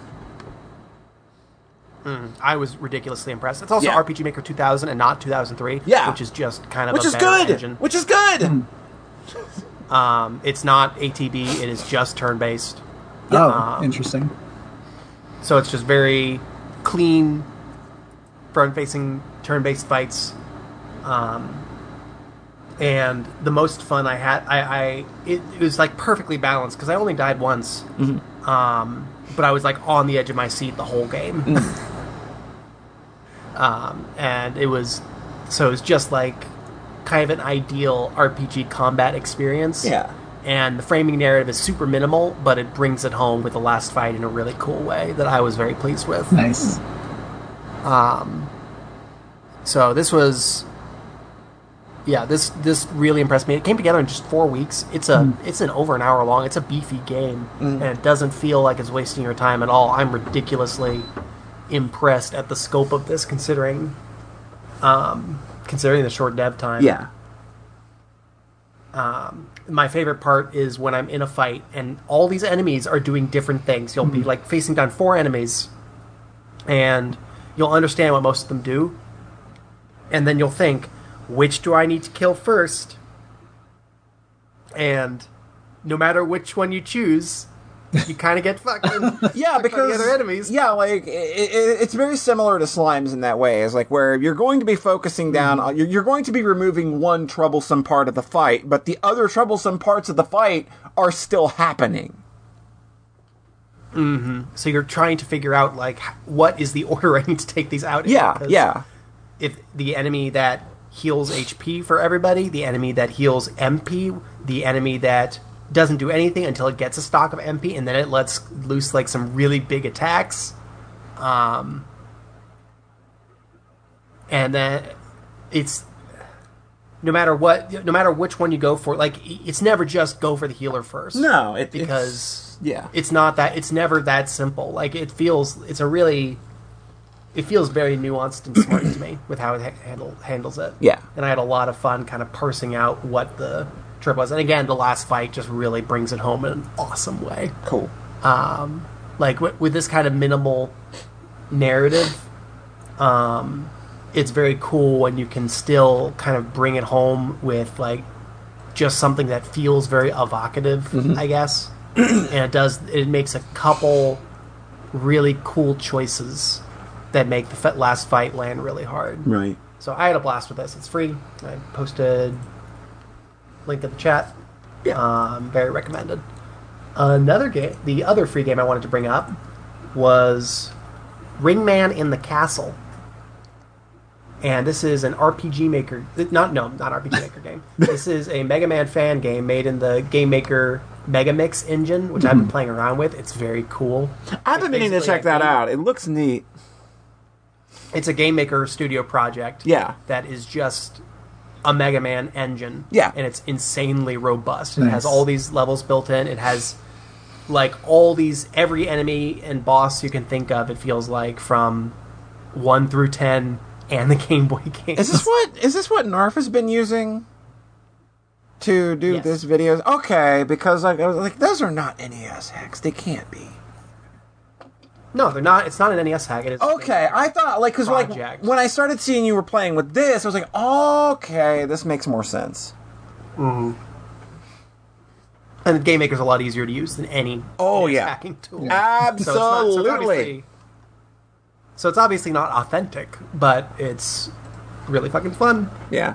So the Mega Mix engine has usually been used for making these mega projects in the community where a bunch of people come together and make one level. Yeah. And then it's put together into one giant, like, 60, 70 level game. Oh. And those seem insanely cool, but also, like, there's going to be a lack of cohesion when you're doing Oh, yeah, like that, yeah. 'cause it's a big community project. It seems like there's some cool framing narratives they kind of introduce and play around with, and they do a lot of work to kind of bring all the levels up to a certain standard. So I'd love to poke around those at some point, but it's not kind of like a singular authored experience in the way that what I just linked, which is Ringman in the Castle, and it's just 4 levels. The levels are good. Each of them have some original bosses that are very handcrafted. They were obviously built in the engine, just with Game Maker code and with a lot of custom sprite work and whatnot.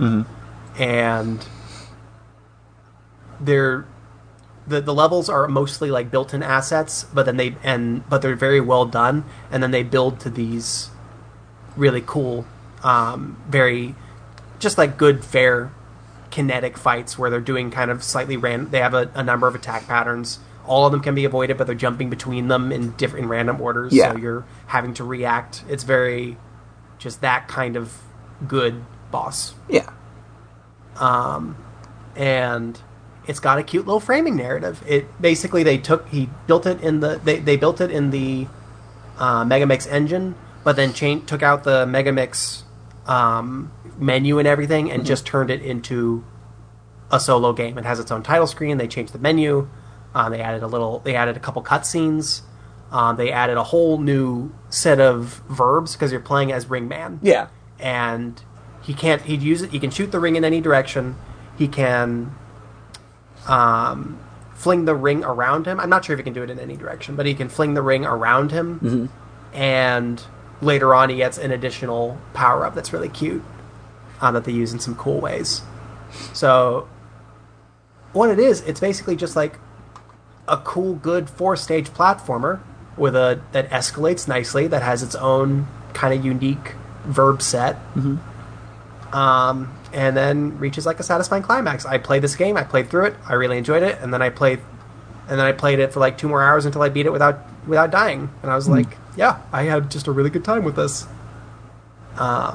So this to me is sort of like a really strong model for what fan games in this engine can look like. And as far as I know, from what I understand, this is one of the only ones structured like this. Like, it's mostly the big... basically big community-wide kind of things. Versus these, like, very deliberate, authored, paced, short action games. And it's not... I don't think it has to be, like, I made 8 Robot Masters and a Wily Fortress. I think it can be something... much more restrained. And also more propulsive. Yeah. Because, like, this I think is probably better than... It's my favorite Mega Man fan game that I've tried out of the hacks that I've poked at. Because it's not trying to match the scope. Yeah. And then padding it out. It's just a nice, propulsive story. So I really recommend it. I had a lot of fun with that. Cool. So those are the 2 cool free games I played. I played 2 more commercial games that y'all might be familiar with. Commercial? Ew! Chrome. Yo! That's a good video game. It is a good video game. I've only played through it once. I haven't dug into it in an arcade sense yet. But I had a lot of fun with that casual playthrough. Yeah. It's just really good fun Contra. Yeah, like, it's very clearly taking its inspiration from Irem and Contra Hardcore. Like, I still think the weapons need a little more time in the oven, honestly, but, that game... I mostly used the machine gun. I didn't... Yeah. I don't know if that was because of what your experiences, or if I kind of... It's sort of a mix of remembering that and then also kind of arriving at that naturally. But even just playing with the machine gun, I had a ton of fun with it. Yeah. The machine gun and the grenade launcher are the only 2 weapons I used, honestly. And of course, slashing shit with your cool sword. That's so good. Like, I'm glad that they fixed that, because it was a little wonky shortly after release, because like the cooldown would be based on the weapon you were using. So if you were like using the grenade launcher, which has a long cooldown, and you fired a weapon, and then like you wouldn't be able to slash. So like enemies would just get up in your face and run you down. You'd just get killed trying to. So they fixed that. They also added the invincible roll post launch, which I didn't think the game needed. But I do concede that it adds a little something to the game that wasn't there before. Okay. It's just a lot of... God, those bosses, man. The bosses are so good. Oh my god. Like, if there is something Joy Masher is very, very good at, it's putting together, like, incredible bosses. Yeah. Mm-hmm. Yeah, I've only played Oniken. I haven't gone back to Odalis yet. I kind of had the idea that I was going to do Odalis and then Blazing Chrome, but I was just in that mood. Yeah. I wanted some Cantra. Cancer. Yeah. the Space Harrier level is cute. That's so good. Like, I remember seeing him getting that work and him being so excited that they finally got that to work. It was a really cute moment, and like, because I watched most of this game come together over both Twitter and Facebook. So I saw him, like, I kind of knew what a lot of this game was going to be before it came out, despite the fact that even when I played it, I was still pretty surprised at what he had kind of held to his chest and not shown. But yeah, like, that was one of the cooler moments where, like, they got that to work, and it was just like, it may not be the thing that I want in a Contra game, but it's cute, and it's inoffensive, and it's in and out. Like, you don't even think about it. Yeah. Yeah, exactly. Like, I was playing it, like, I could see this being a little taxing on, like, extended 1 credit or 1 life attempts. But it's still, like, fun. It doesn't... It doesn't feel like an unnecessary... It's not an unnecessary diversion. Yeah. I think it feels totally fine. The first level, where you beat up the head, shoot the head. That's really good. Oh, was that the boss? When you shoot, and then the wall explodes, and then the big boss comes out of the background, and you're like, yes! That's so good. That's such a good moment. Oh, this is what I'm here for. Yeah. I think the way the actual last boss closes out, I kind of expected there to be one more phase after the last section. I thought... weird to me. I thought that needed a little more. Mm-hmm. And that was like the only pacing thing I was playing the game. I was like, oh, I could... For a Contra thing, I probably want like a little more. Yeah, like... Just like one bit more. The end doesn't quite go as crazy as I thought it would. And it needed like one more step to truly, really push it. And that's kind of the only thing I'd hold against it, really. So it's not like there's some extra thing if you 1cc it or anything? No. Because I know Contra 3 has, the extra stuff if you're playing not on easy. Yeah. Oh my god, it's so cool. You get that little escape sequence. It's great. That escape sequence is real good. The first time you get to it, it literally you're going to get slapped off the copter the first time because you don't see it coming. and like the way those arms are going back and forth, it's just the meatiest bitch slap in video game history. So this is not like I still don't. I played a number of run and guns. Like I cleared I 1-credited the NES Contras. I still feel like I've got a long way to go to actually like know what I'm doing with these games. Yeah. But this connect. I like this a lot. I connected with this on that first playthrough. So. What I like about this game is that it kind of captures both what's good about both Metal Slug and Contra. Whereas I think that like Metal Slug by itself is overrated and boring and slow. This kind of takes those good things with like the melee attacks, the animations, things blowing up all the time, and kind of like I think that this merges those two worlds very, very well. I think even the vehicles are cute. Yes, they're very cute. So I'm excited about that. I want to dig into these kinds of games more because I like the clarity of the one-hit kill is very nice, especially like coming off a lot of Mega Man stuff lately where like where the life bar can kind of be an excuse for being a little muddled. The one-hit kill run and gun, there's just a very there's something very visceral about it because it's built around the one-hit kill. It's built to be no miss. Yeah, that's great. That's really fun. Yeah. And last thing I'm going to talk about, I played both Donkey Kong Countries back to back. Oh my god!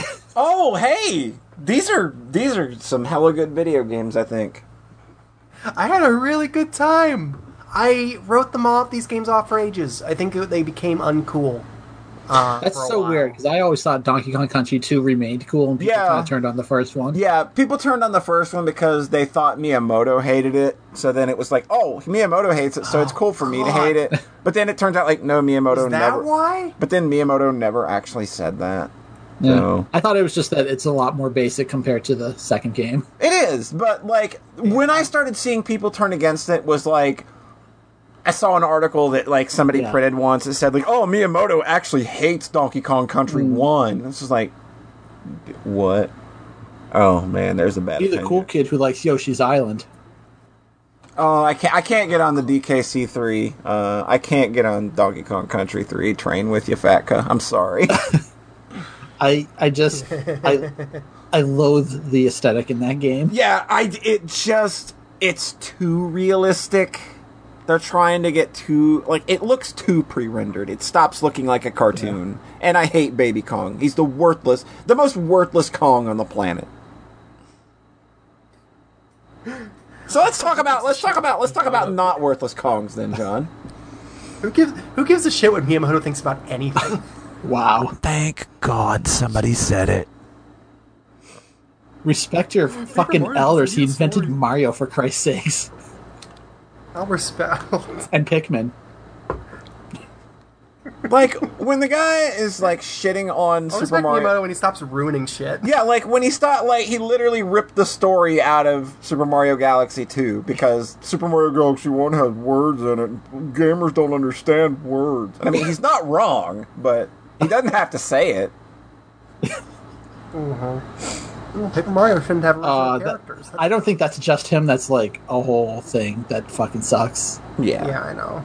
I kind of ascribe a lot of stuff with the games themselves that I dislike with contemporary today. I sort of ascribe a lot of that to the ethos that I think he kind of birthed in a lot of ways. I can't speak to that in a real way, but you know, I think you get what I mean there. I get you.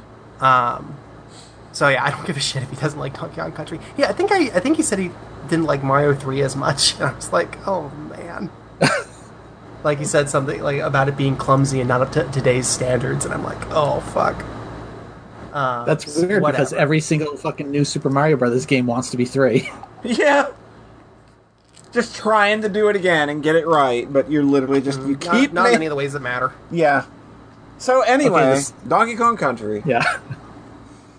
So, to put aside shitting on Nintendo, let's talk about this good Nintendo platformer. Okay. The levels in Donkey Kong Country 1. Here's what I took away from it. Mm-hmm. The levels are short and really varied. Yeah. Like they just it feels generous with a lot of cool ideas. Yeah. But also pretty propulsive. Like you run pretty quick. You roll around. Like when you get good at the various levels, you are moving real quick with them. And that's really satisfying. The music is really good. Oh God, yeah. There's a reason those games have kind of legendary soundtracks, and people still talk about. Yep. It's Kirkhope and Wise, basically those two guys. Yep. Grant Kirkhope and David Wise. Okay. Yeah. So I think it became most striking in that first snow level because that's the one where the music builds in this really cool way, and also the background changes from this like peaceful day to like a blizzard. Yeah. And as the level gets really hard, and there was an aesthetic unity there that really impressed me. Like it felt evocative in a cool way. Yeah. And I had a ton of fun with it. And I got up through all the worlds I remembered, and then turns out there were no worlds. It just ended, and that was the final boss. Yeah. The first game is a little anticlimactic. Yeah, I was just like, wait, that was the last world? I was like, wait, what's the next? I can't remember the next world after this at all. It's because there isn't one. Yeah, it's just that's it. Yeah. And the world map in that one's kind of weird, right? Like you go back down. Yeah, and it's just over. Yeah. I love that dumb fake out in the final boss fight. The fake out of the final boss fight is good. Very cute. That's super good.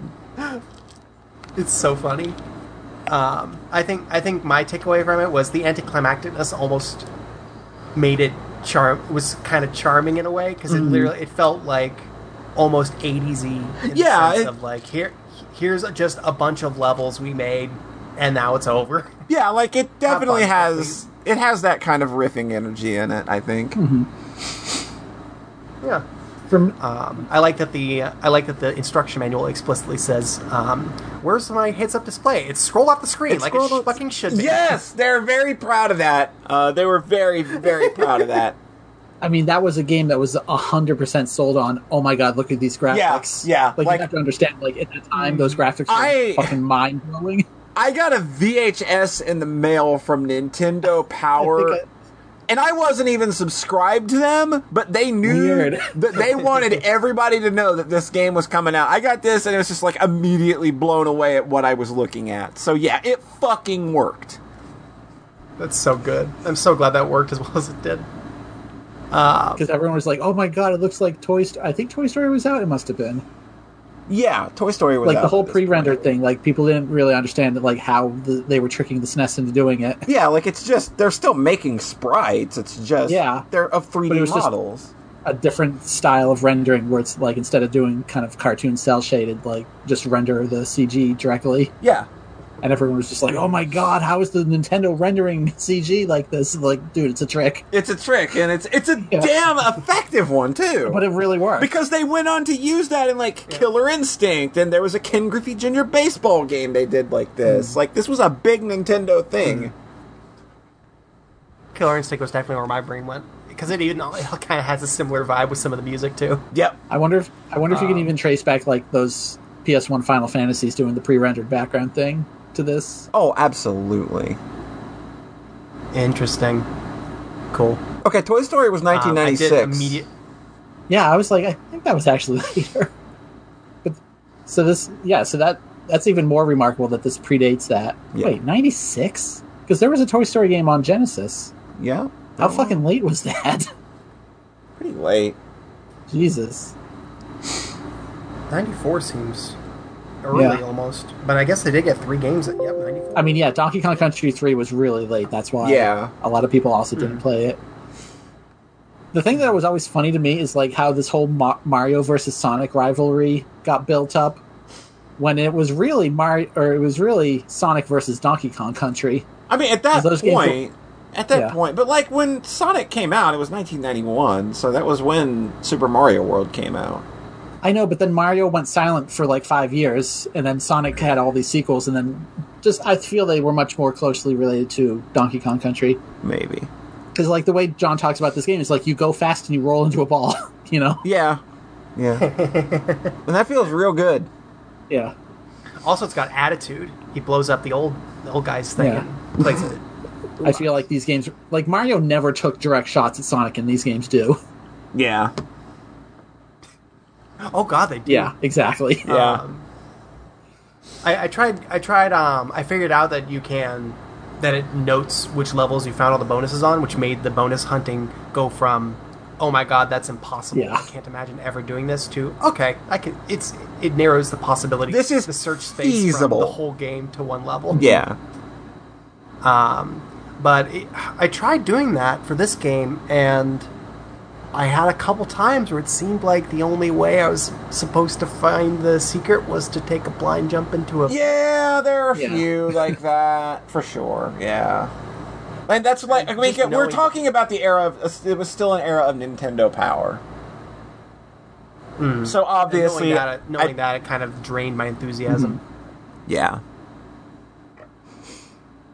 But I still had a fun time just playing it as a straightforward platformer. And then I immediately played 2. I beat 1 I didn't beat 1 as a kid. I beat 1, I had 1 and I played it a bunch, and I got to like the Snow World over and over. And then I did beat it later on an emulator. Right. I never beat 2. I never got past World 2 as a kid. Jeez. And I never got far into 2 as an adult. So this is my first time playing through Donkey Kong Country 2. It's real good. Hell yeah! Does it go down smooth? Yeah, definitely. I'd say so. Yeah. So basically, this feels it's very substantive, where they have like a bunch of these aesthetics that feel a lot more developed than anything in the first game. The beehive levels stuck out to me really starkly. The vine levels in the sky. The crystal cave. Yep. It feels a lot more fleshed out than the first game does. Yeah. And it feels like it has a lot of strong visual identities going on. Yeah. That tie in with the music really well, obviously. Because the music's real good in this one. Oh, shit. Like, if you think the music is good in 1, it's stupid in 2. How incredibly good it is. I think it was World 4, which is the kind of carnival world, where I just had like these 3 really amazing different level themings in a row, and I was just kind of reeling back like, oh man, this feels like such a feast Yeah. of like good platformer ideas. Sticker Brush Symphony. Fuck yes. Is it Sticker Brush or Sticker Bush? Because everyone has like a Everybody's got their own version. yeah Mandala effect. Berenstein. I'm pretty sure I come from the Sticker Brush Symphony universe. Right. So this one's also real hard. Oh god, it doesn't. Look, I don't think this game doesn't really start showing its fangs like super early though. Like it waits a few worlds. No, I was just a dumb baby and I couldn't figure it out. Also, I was confused by the coin stuff. I thought I had to have coins. Oh to no, do no, this. no. But no, it's just a linear platform. Yeah. And it gets real hard. And the dominant point of comparison I had in my brain over and over was Jak 2. Oh man, like there are some levels near the end where that's absolutely like the solid comparison. or the way I just was like raking my dick over the coals. Yep. Over and over with like these incredibly strict set pieces. It gets crazy And near the end. It felt like Jak 2 to me. Yeah, like there are some parts in that game where like, there are some jumps that are like they're like 3 to 5 frame jumps that you have to make, and it's just stupid. And so the big weaknesses there in the first game, I think, was that, maybe the aesthetic could have been developed more. I wouldn't have thought that just playing the first game, but then this one shows like, okay, you can go harder. Like the first one the, feels very proof of concept, but they made it obviously a good game around it. Whereas the second was like, okay, we know what the fuck we're doing now. Yeah. Yeah. And also the bosses are just baby easy and have nothing going on. Oh yeah, like that's just kind of Donkey Kong Country's thing. The 2's bosses are really cool. A lot of them feel kind of epic. Oh yeah, multi-phase bosses. Yeah.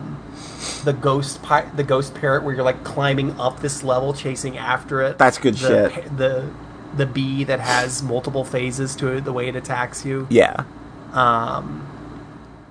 The last boss too. Oh god.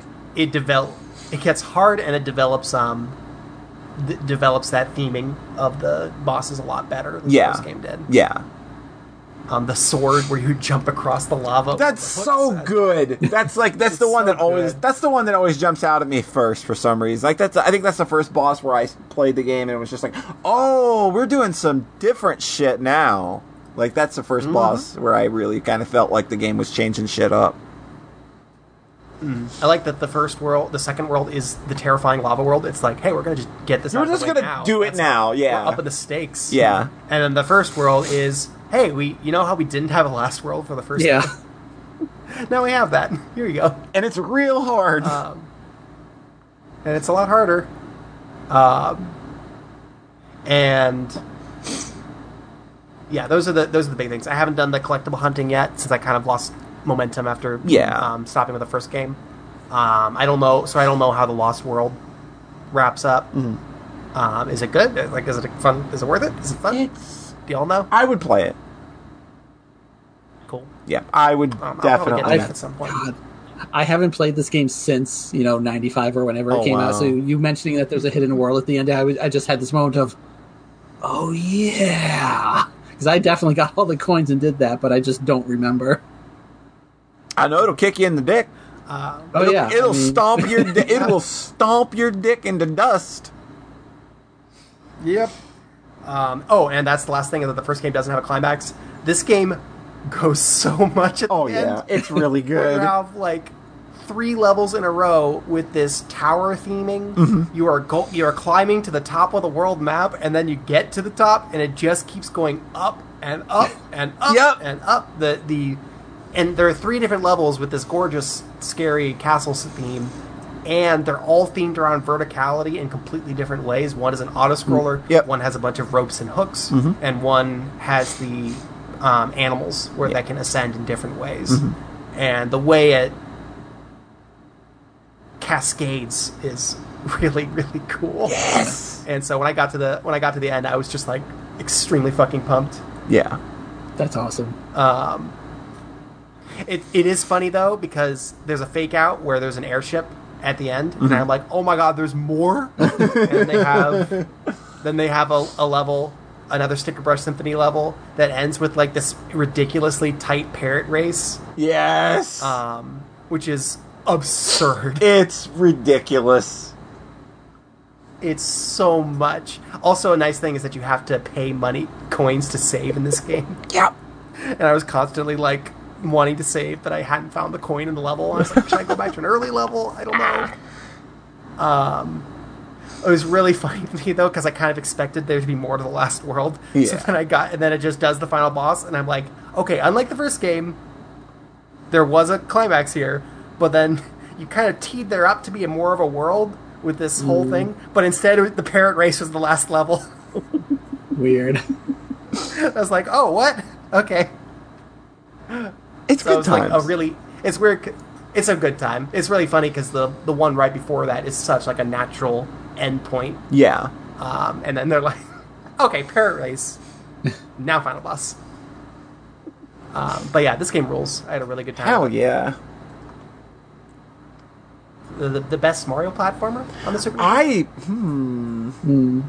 Well, I mean, I would Mario say in the game. I would say that it's the best Mario platformer on the console, because I don't think World is that engaging, and I could give her I don't think Yoshi's Island is bad, but I could give or take it, honestly. Like, I think I like Donkey Kong Country 2 more. I like Yoshi's Island. I think I like Yoshi's Island more than World. This kind of opened my heart back up to it, because I was like, oh shit, Super Nintendo platformers that are like hours long and have save points can be good.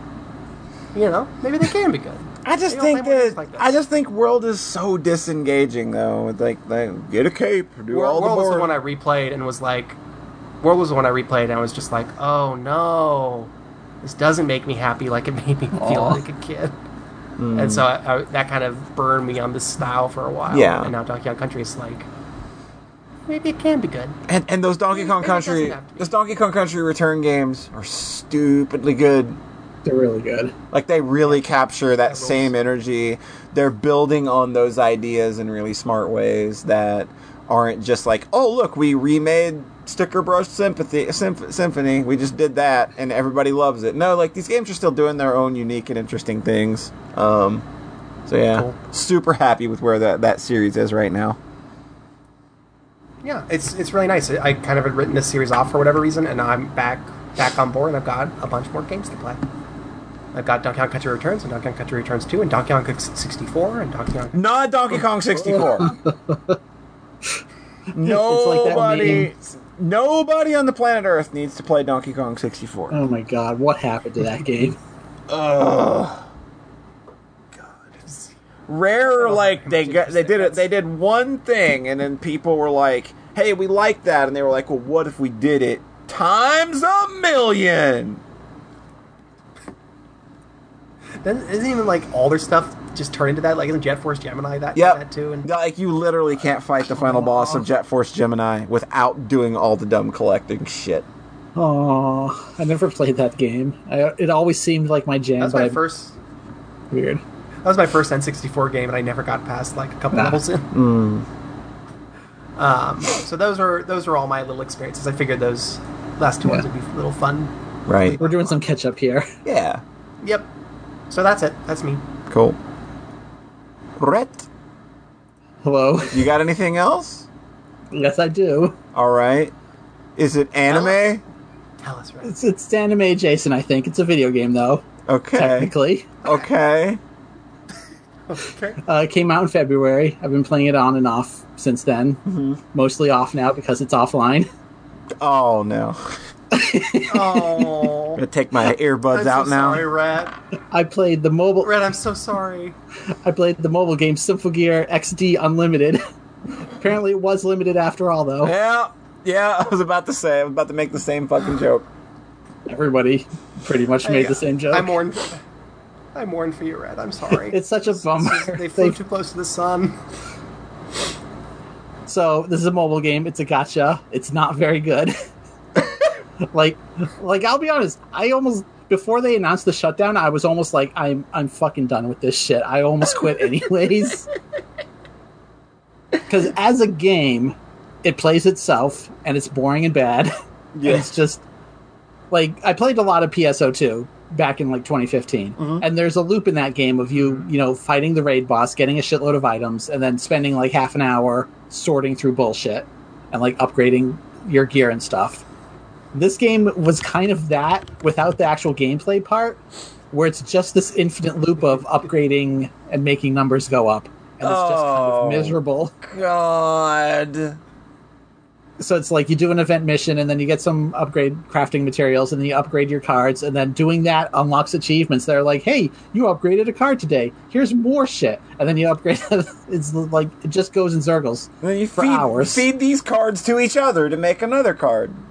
That's the other thing, is that this game, people were kind of giving it flack because it is extremely, it's pretty generous in the gacha because it wants you to get duplicates and feed them to each other. Oh yeah, one of those. So which is not mandatory. You told me that was for mandatory. In order to raise the level cap, you have to feed them. Yeah. Gotcha. That is not the case in Fate Go. In Fate Go, you can get the level cap up as high as you want without engaging with the gacha at all, beyond just getting the initial card. Yeah, so this was this sounds less generous than Fate Grand Order. Okay, but here's the thing. You stopped playing Fate Grand Order because it was too hard. This game is extremely easy. You don't actually have to engage with that part unless you want to do the PvP, which... That's the other thing I heard folks complain about who had played other gachas. Was there's no skip function for the fights. You actually have to fight them. And I'm like, oh, man. Is that true in Simple Gear, where you can just repeat skip fights that you've already... I don't know. You can just turn on auto battle, and it'll just do it for you. Yeah, you don't get that. You don't get there's no explicit skip though, but also I'm not replaying fights. Mm-hmm. So I will just say up front, the game itself is bad. The only reason I was here was for the new story writing, which is what I want to talk about. So Polly, remember what Neptunia did with the third game? Yeah. They went to another universe. And yeah. And there's another Noir and another Blonde and another Vert there. Oh, no. And that... So it's like Bob and George, is what you're saying. I guess. I didn't follow that comic to the end. And then, Neptunia Victory 2, they reveal, there was also another Neptune, and she's older. Yeah, and she's way better. And she's awesome. She's so good. She's got banging ass titties. There's that. They made Neptune hot. Cute hoodie. Very so basically cute hoodie. What I'm saying is, this goes the same route of Neptunia, of having alternate universes now, and then you having to manage, different versions of characters in your head. but without the banging ass titties. Yeah. Pretty much. So, basically, this game uses alternate... So, the story is that after Season 3, in the game universe, they found a relic that allows them to travel to parallel universes if there's something in distress in that universe. So, they use this to just tell a bunch of what-if alternate universe stories that are all actually pretty good, I think. So, the very first one... They go to a universe where Season 1, Episode 1 happened a little differently. Uh-huh. At the concert, it was Tsubasa that died instead of Kanade. Oh, sorry. I think Tsubasa's boring. Reaction, holy shit. That was so loud. Sorry, I think Tsubasa's boring. So it's I think we got it's a universe where Tsubasa died and Kanade is alive instead. And then... This is a much better trade! So then... You don't know anything about Kanade. I know, but she's still better. I think... Yeah. Kanade would have overshadowed Hibiki, probably. It's interesting that they didn't have, that kind of leader character. Anyways... Mm-hmm. Basically, a lot of these parallel universes are just what if character died? And we use that to tell kind of really sad stories. Because then you go to that universe with our universe's Tsubasa and Hibiki, and it's super fucking awkward for them. Because Tsubasa's like, oh, you died. And Kanade's like, hey, you died as well. What the hell? And like they're trying to reconcile that with the fact that the person they knew still actually died. Right. Like this is not that person. Yeah. But it's still close enough. Yeah. So it's just a lot of kind of awkwardness and like sorting out their feelings. That's a lot of fun. And then having Hibiki finally get to meet Kanade and actually say stuff like, thank you for giving me this power was very good for me. And but then Kanade's like, oh, yeah, I mean, that wasn't me, but hey, the alternate me sound pretty cool, huh? She actually, like, sacrificed herself for something she believed in. Like, the Kanade in this universe is, like, kind of a fucking wreck at the start. Because she has had no emotional support in the years since. Right. So, then there's another... So the next event was bad, basically, because it's like they go to a universe where there are no wielders, and it's a whole thing about, like, oh, we've got to teach the military how to fight the noise. Oh, boy, that sounds boring. Yeah. So, like, the reason these events are kind of frustrating towards the start especially is because it's a mobile game, and you have to do the part where you play the game. Yeah. Which means that every single story event in the visual novel part has to end with a fight. Which means... Yep. There's a million... Bingo too. Yeah. So, which means every single scene has to either end with, oh no, the noise are attacking out of nowhere, or let's go to the training room. Oh, boy. So this is when the game kind of pushed my limits. It's like, oh my god, this is like, the story isn't really going anywhere, and it's really grindy as far as like, just taking forever, because the game, like the load times and stuff, it's like, oh, you read like 5 minutes and, oh, time to wait for this battle to finish itself. Okay, go back to the main menu, go back into the next story chapter. Okay, so it really started to frustrate me. So what I realized after that point was that, hey, what if I just kind of AFK all that stuff to have the game acknowledge that I saw the cutscene, and then just watch all the cutscenes afterwards in the viewer. Because once you unlock something, you can just go and read it like by itself as a visual novel, and that works way better. So next story event was, hey, what if we brought Miku back? This is the universe where Miku moved away after the concert tragedy. So the Hibiki in that universe is just really sad and angry all the time because she also has no emotional support for the bullying that she went through. So she's in distress, and then our universe, Miku goes over there and is like, hey, do you have this thing called Seishojin? So our universe's Miku goes over there and gets that relic back. So they are breaking, the continuity of the universe. Right. Because she's a wielder again now. And it's just, because I love those characters, so especially Miku and Hibiki, it's just this really good story about Miku being the one to save Hibiki this time. And then there's some really rough dialogue where, like, the Hibiki in that universe is like, you're only doing this because you love the Hibiki in your universe. I'm just a replacement. It's real rough. I like this part. I like how much it's just like using this as an excuse to like deal with hard character dynamics and emotions. Yeah, like that's by far the best part of this is just like when it's playing with these characters in ways that they really couldn't in the main show because, a character died and they're gone, or like, hey, we're not going to cheat and like just give Miku her Symphogear back after it got destroyed. And we lost John. No. Oh well, that's not too big of a loss for anybody, I don't think. Oh, and he's back. He's back. We were just saying how much we missed you. Yeah, completely. Keep talking. Okay. Next universe, they do the same thing again where, hey, what if a different character didn't die? So, remember Maria's sister, Serena? She doesn't die in this universe. They bring her back. The rough thing in this universe is that literally everybody else dies instead.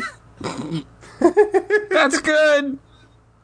And it's like, it's kind of cheap because it feels like a way of them just reducing the number of duplicate characters.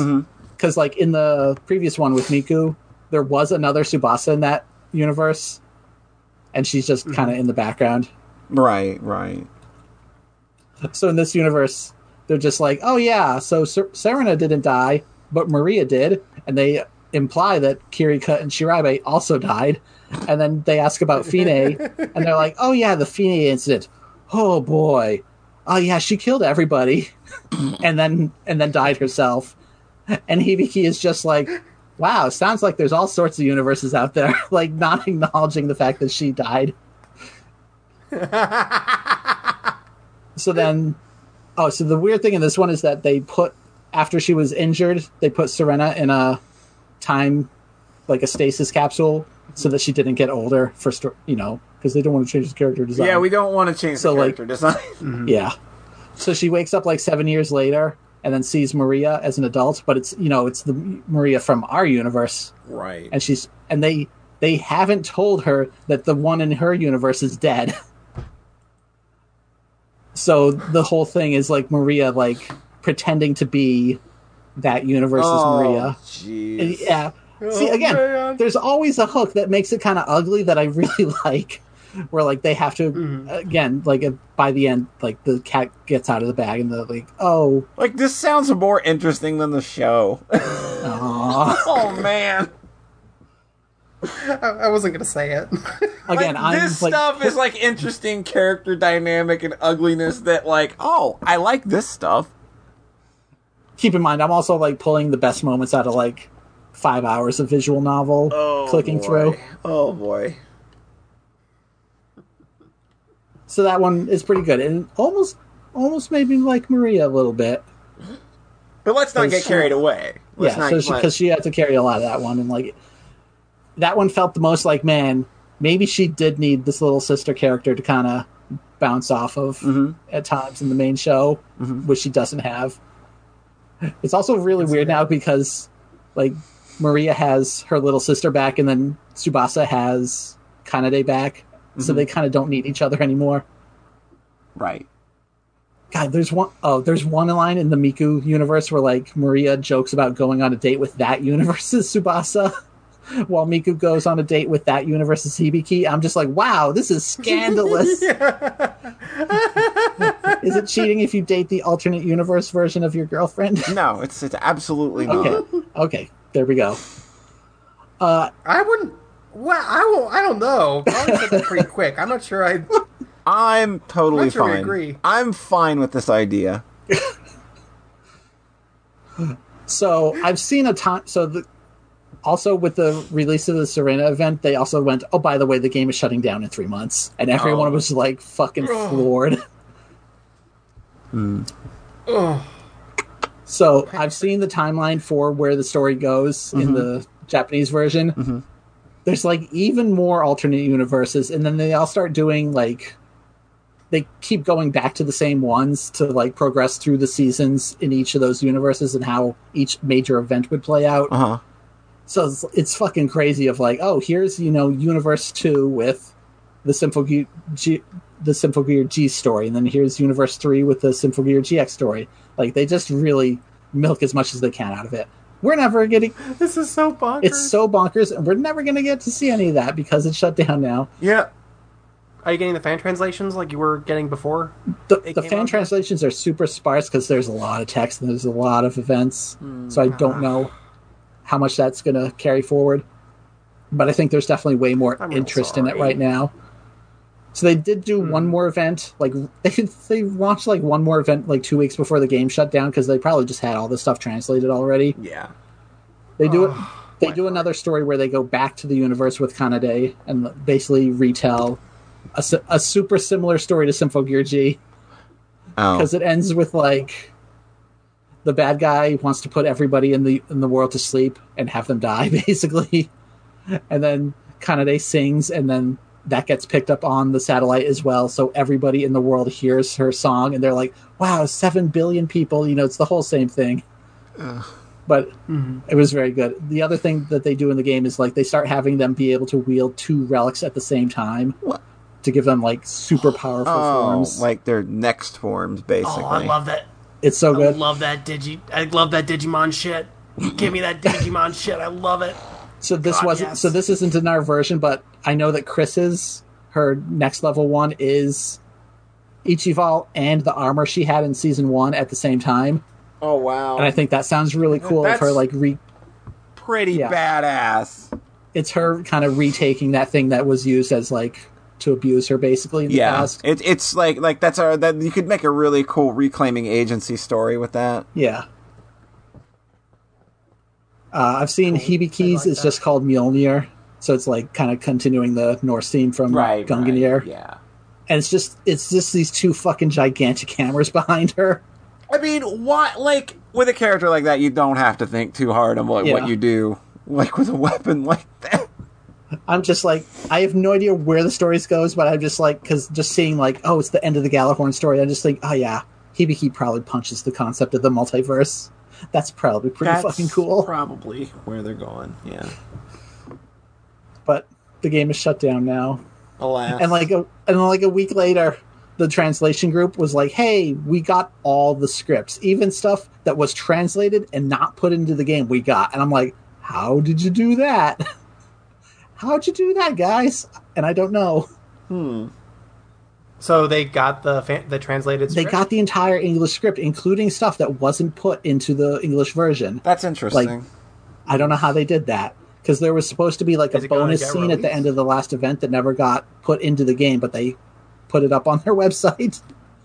And like they have this whole like it's not Flash, but it feels like Flash, like web player that just feels like playing the game, except it's a little bit smoother because it's 60 FPS now and it doesn't lag like the actual game did. You have to feel I remember poking at that when there was a Miku event. You have to feel like at some point that they could take that idea or that container, and if you're diligent enough, if your fan base is diligent enough, you could just translate the visual novel parts that are coming out now. And then have them put that in that engine or that container. Like, I think that's your play there.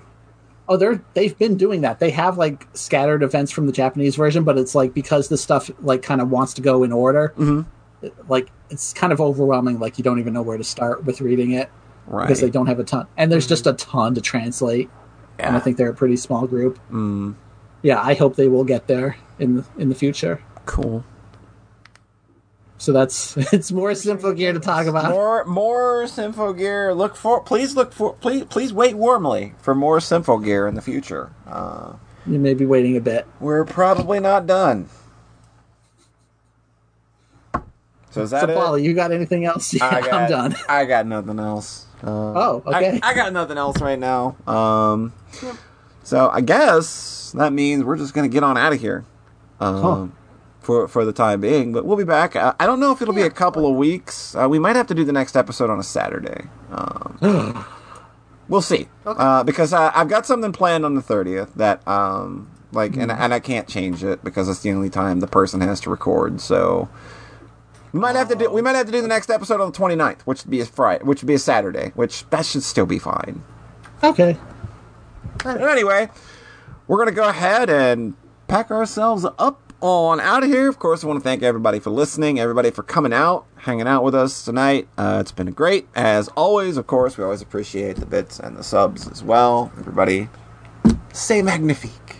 So, John Thayer, where can the internet folks at large find you?